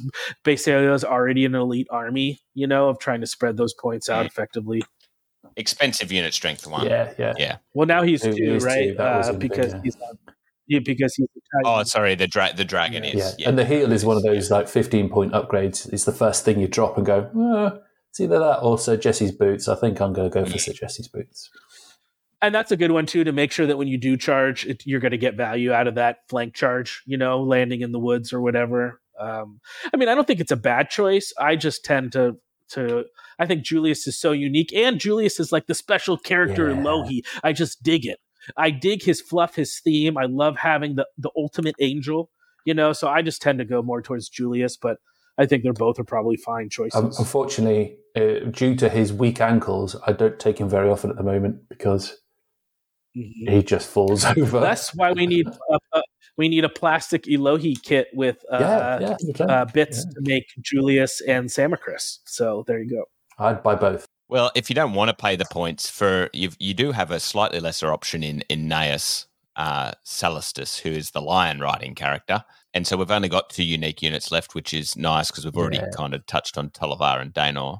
So Naeus, you're not flying. You lose a pip of speed down to 9, melee 3, def 5, crush 2, headstrong, inspiring, iron resolve, and nimble, with an option of heal 4 for 20 points at 180 points, 7 attacks, nerve 15, 17. And then on the other side, you've got Samacris, who's basically an expensive Phoenix with Radiance of Life and Regen and Crush 1. How the mighty have fallen. Oh, what do we... Do you remember... Yeah, well, Paul Collins says, what happened to Samacris? Has she flown off with Basusu? I mean, she's still great, but it's just the Phoenix is so good. You know what I mean? It's just like... Yeah, we went from her being better than a Phoenix to the Phoenix being better than her, right? In terms of list build. So I do like that her Fireball does have piercing. You know what I mean? So she does late game can give you... But now that the Phoenix also shoots, it's kind of like... she's a little bit harder to take now, I think. The Phoenix always shot. That was the interesting thing. The Phoenix had more fireball. It had fireball, but non-piercing fireball. It had fireball. Yeah, so it was equivalent. It was very close, but it was probably Samacris had picked them out. It was because she was smaller and you could hide her. And it's still a value in terms. The Phoenix didn't have Radiance of Life either in the pre. They did have Radiance of Life pre-changes, so they were essentially Samacris, but just bigger, and weren't inspiring. That was the other thing, is don't forget that she is inspiring as well. Ah, right. Okay. I mean, if you wanted to run double Radiance of Life in your list for some reason, you in the abacus have decided that that's you want to affect your equation. You could run Samacris along with an Ancient Phoenix and just spread them out so your Radiance of Life bubble is hitting everything. And it's not bad having a 40 millimeter scoring character at the end of the game either, move around a little bit, but still defense 5. She's still viable, but she's tough. She's not going to run away. Dash 15, she can't be. She hasn't got worse. It's just that the Phoenix has got better. No, it's got better. Yeah. What about Naeus? Oh, I love him. G-Man. So much. G-Man. He is the man. Yeah, I mean, characters like these are the reason why you're not so heavily investing in individuals, are they? Because he's not ridiculously expensive. Same with the Urolohi. They're not outrageously expensive, but just so much more versatile. I am a huge fan of the mini dragon, whether it's Naeus or the Impaler on a Soulbane or whatever you want to. This sort of 175 to 215 combat character. Naeus, he's speed 9, 7 attacks, 15, 17, but he's crushing 2, headstrong, inspiring, iron resolve, nimble. He is basically has the defense of a paladin regiment of foot. Yeah, he does, doesn't he? He's 15. Yeah, he's 15, 17, defense 5, iron resolve. That's a paladin foot guard's worth or a knight regiment's worth of defense. He is the same defense as a knight regiment, paladin foot guard, but he has 7 attacks that mid game in a flank with crushing 2, and the fact that he's nimble. And what I love him is that the fact that he's height 4, you can run him behind all your height 3 stuff that he wants to keep up with. So whether it's your fast sisterhood stuff, your knights, he can hang out behind them, nimble out and charge, or just be there as like a great. I'm gonna shove Naeus in front of a unit, and you're gonna spend the rest of the game trying to kill him. I don't know what you guys think, but I think he's fantastic. Well, he's also the most comboable, which is. I was going to say, is that a verb? Is it? I don't know. What is it? Yeah. In terms of list building and what you can do in game because of his keywords. So he's got Beast, so he can benefit from Fury Aura in the formation if you ran it with that. He's got the human keyword, so benefits from Divide and Further. And he's got Paladin, so could benefit from Elite also from the upgraded Paladin aura. So it's got a really interesting set of keywords, probably more so than any other character in the game, actually, at the moment. I agree with everything you've just said. I think it goes well with Julius as well, because I think him and Julius are a good combo. He's got the height to see over hills, and where they can attack the same unit. They fit into less space than a Night Horde. It's even funny. You can use him as a Phoenix protector if you are facing a lot of shooting, because he can just stand in front of a Phoenix and just give them cover. Which is just hilarious. So he is just. I wasn't 100% wedded to him, because I had horrible experiences in version 2 where he was part of a formation. You took knights, 2 regiments of knights and him, and the knights got elite, but he didn't. So it's like, so you did all the training, you just didn't, do what I say, not what I do. Yeah. And he would frequently do stupid things like run into the units and fail to damage them. And I'm going, what are you doing? And I think I was just burnt by that. But I came back around again, and he's in most lists for that reason. And he's a great model as well. I think he's one of the nicer models. The leaping lion. It's quite cool. Yeah, I agree. And it's just, what's cooler than a freaking paladin knight whose mount is a lion? I mean, that to me speaks to the fluff and awesome flavor that this army can have. That their main paladin guys, he doesn't even ride a horse anymore. He rides a freaking lion. I mean, that's. I wonder how many times. Listen to the thing between my legs roar. Exactly. Nothing. He's not trying to compensate for anything here. You know what I mean? But he must have fallen off, right? How many times has he, right, gone to grab something and the lions bit him? I mean, is it the same lion? Does he switch it between, campaigns? I don't know. Yeah, true. Well, I think there is fluff somewhere in one of the books. There's the story about how he went and captured like that specific lion, like as part of. I think there's a story. I don't know it, but I know that there is one. I think about how he came to have that lion as his mount. Okay, so that covers all the units. We're going to take a quick break, and on the other side, we're going to wrap up the show. We're going to talk a little bit about what builds work, what scenarios work, and then we'll round out the army review. So we'll be right back. My name is Stephen Devonish. I'm the 2023 Australian Master, and you're listening to Countercharge. And we are back. So my big question, and I think we've had some questions around from Chase Thompson, Matthew Selleck, Patrick Zorro Allen. A lot of people ask us post 2024, do you think we're going to start seeing some more builds with base aliens? I know we've talked about it a little bit in the show, right, about what some builds might be, but I think it's unarguable the main Basilean build has been the speed. Do you think we're going to start seeing some more infantry or some more other stuff come out post 2024? I think the rules are there. I think it's the miniatures that we're lacking. I think it's people have got a will, and I think it kind of comes back to why we originally chose to go the Basilian route. Is it is a Mantic IP. You can flesh out the army, or you can do what Matt does and just using a completely different miniature range. But it is something where you've kind of picked it because it's full of angels, it's knights, it's paladins, and you've kind of gone that route.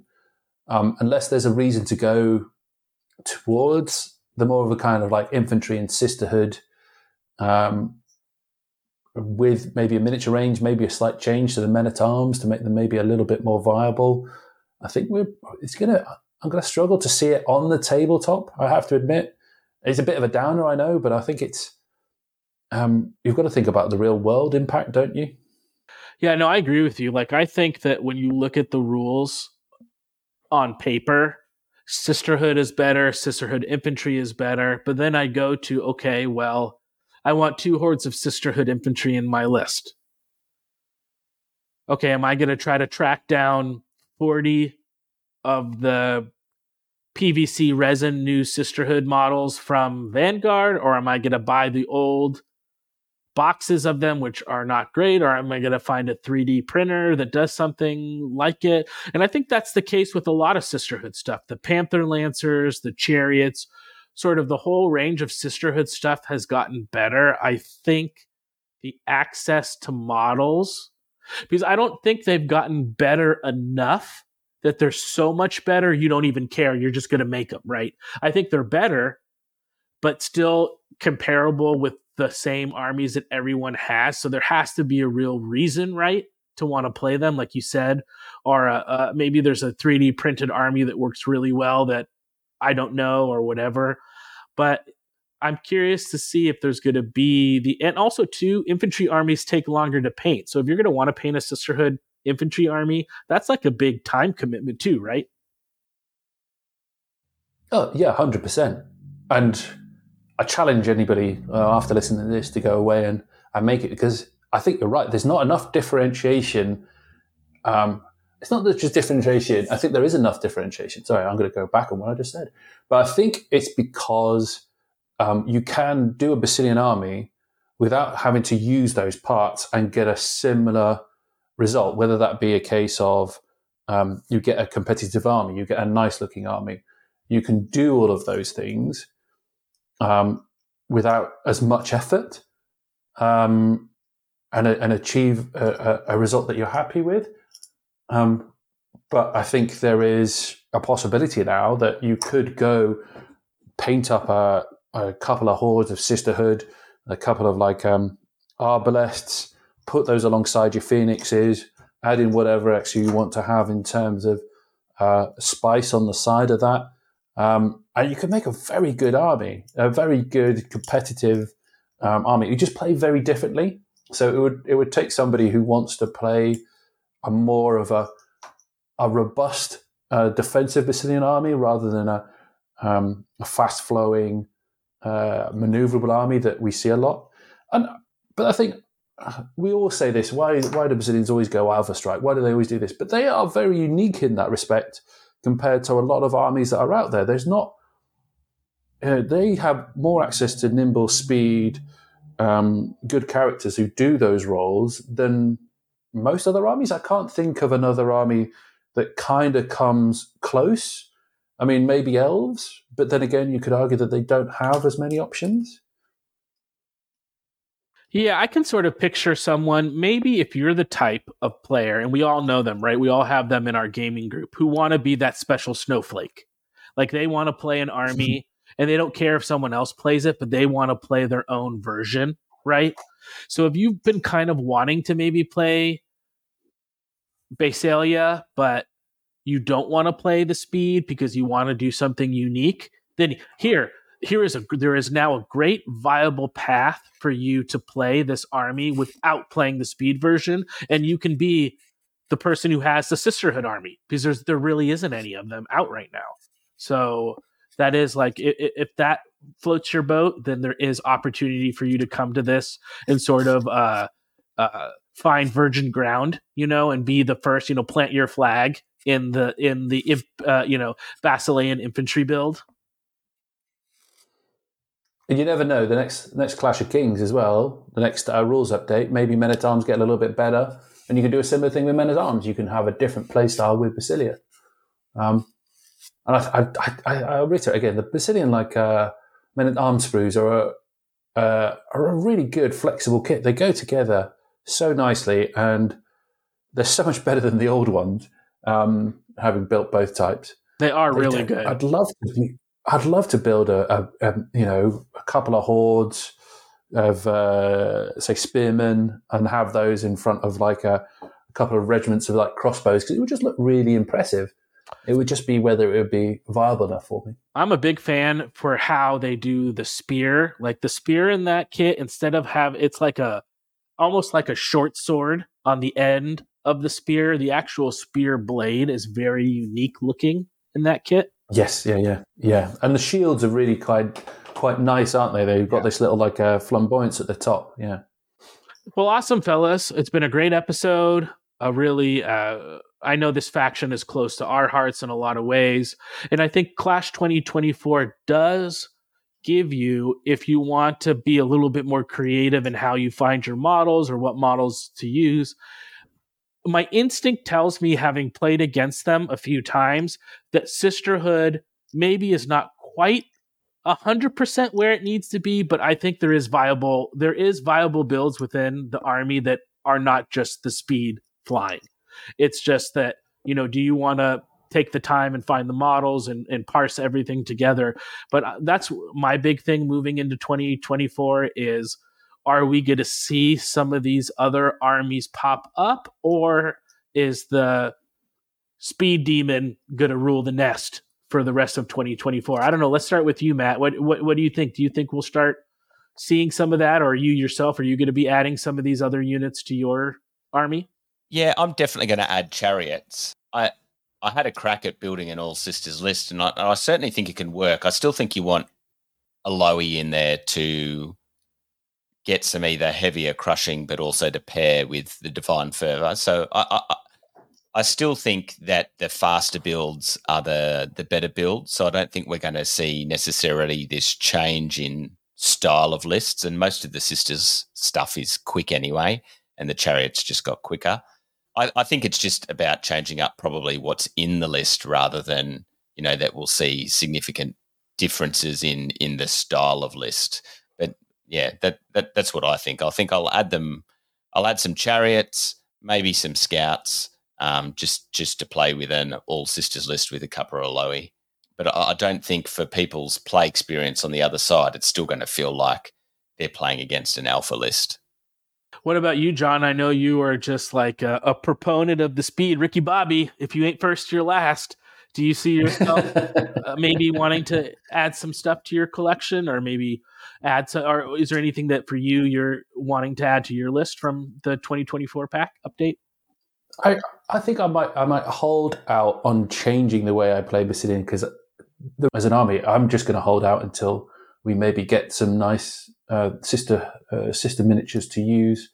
I still use like the Gur Panthers, etc. I don't know if I go. I think the other problem is sometimes I've got too many other projects on the go. So I'm still working on Empire of Dust, and now they've got scouting skeletons. I think I'm going to go, if I want to go infantry, I'm going to go those guys. My Scout-Teleton, that's going to be fun. Yeah, I don't think we're going to see a gigantic shift. I think you're still going to see, when you come up to the table and you're playing Basilea, you're going to see probably what you would expect to see, right? At least for the first part of 2024. I don't think the changes are enough that we're going to see that player base completely change their play style, because like you said, a lot of people maybe are playing that list in that way, not just because it's good, because that's the type of army they want to play. They want to play a fast alpha type of build. But if you do like the theme and fluff of that army, but want to play something more infantry based, I think the options are now there for you to try that out. Exactly. Well, awesome. Matt, any final closing thoughts? No, I don't think so. Just glory to Basilea and the Hegemon. Well, thanks, guys. I hope you've enjoyed this army review. We have a bunch more coming. We're still trying to get you guys reviews for stuff that we have not done in a while. So I know we have some more planned for next year, or for now that we're in 2024, going through this year, of getting all those older army reviews updated and brought up the forum. Also, we're going to continue with our firefight coverage. We have an episode coming out soon that will be covering the new FAQ, and we're going to have some RC members from the Firefight RC coming on for that to sort of talk about that and also preview some firefight stuff that's coming out in 2024. And then our next army review for that probably will be the Plague. So stay tuned for that. And then hope, if you haven't already, please take a listen to our year in review episode. That was a lot of fun getting that done. And one of the themes in that was, if you guys have any ideas for shows or want us to cover stuff, please let us know, and we'll be happy to do that. I thought the theme was smart goals, but yeah, anyway. Oh, it is smart. Yeah, very, very, very smart. I love me my smart goals. But why don't you take us out, Matt? Until next time, keep countercharging. Thanks for listening, and we'll see you next time on Countercharge. Please let us know what you thought of the show by emailing us at counterchargepodcast@gmail.com, on Twitter at countercharge15, or by commenting on the Countercharge Kings of War podcast Facebook group. If you enjoy the show, you can help others find out about it by leaving positive reviews on iTunes. Until next time, keep countercharging. Music is a composition of Kevin MacLeod and is licensed under Creative Commons.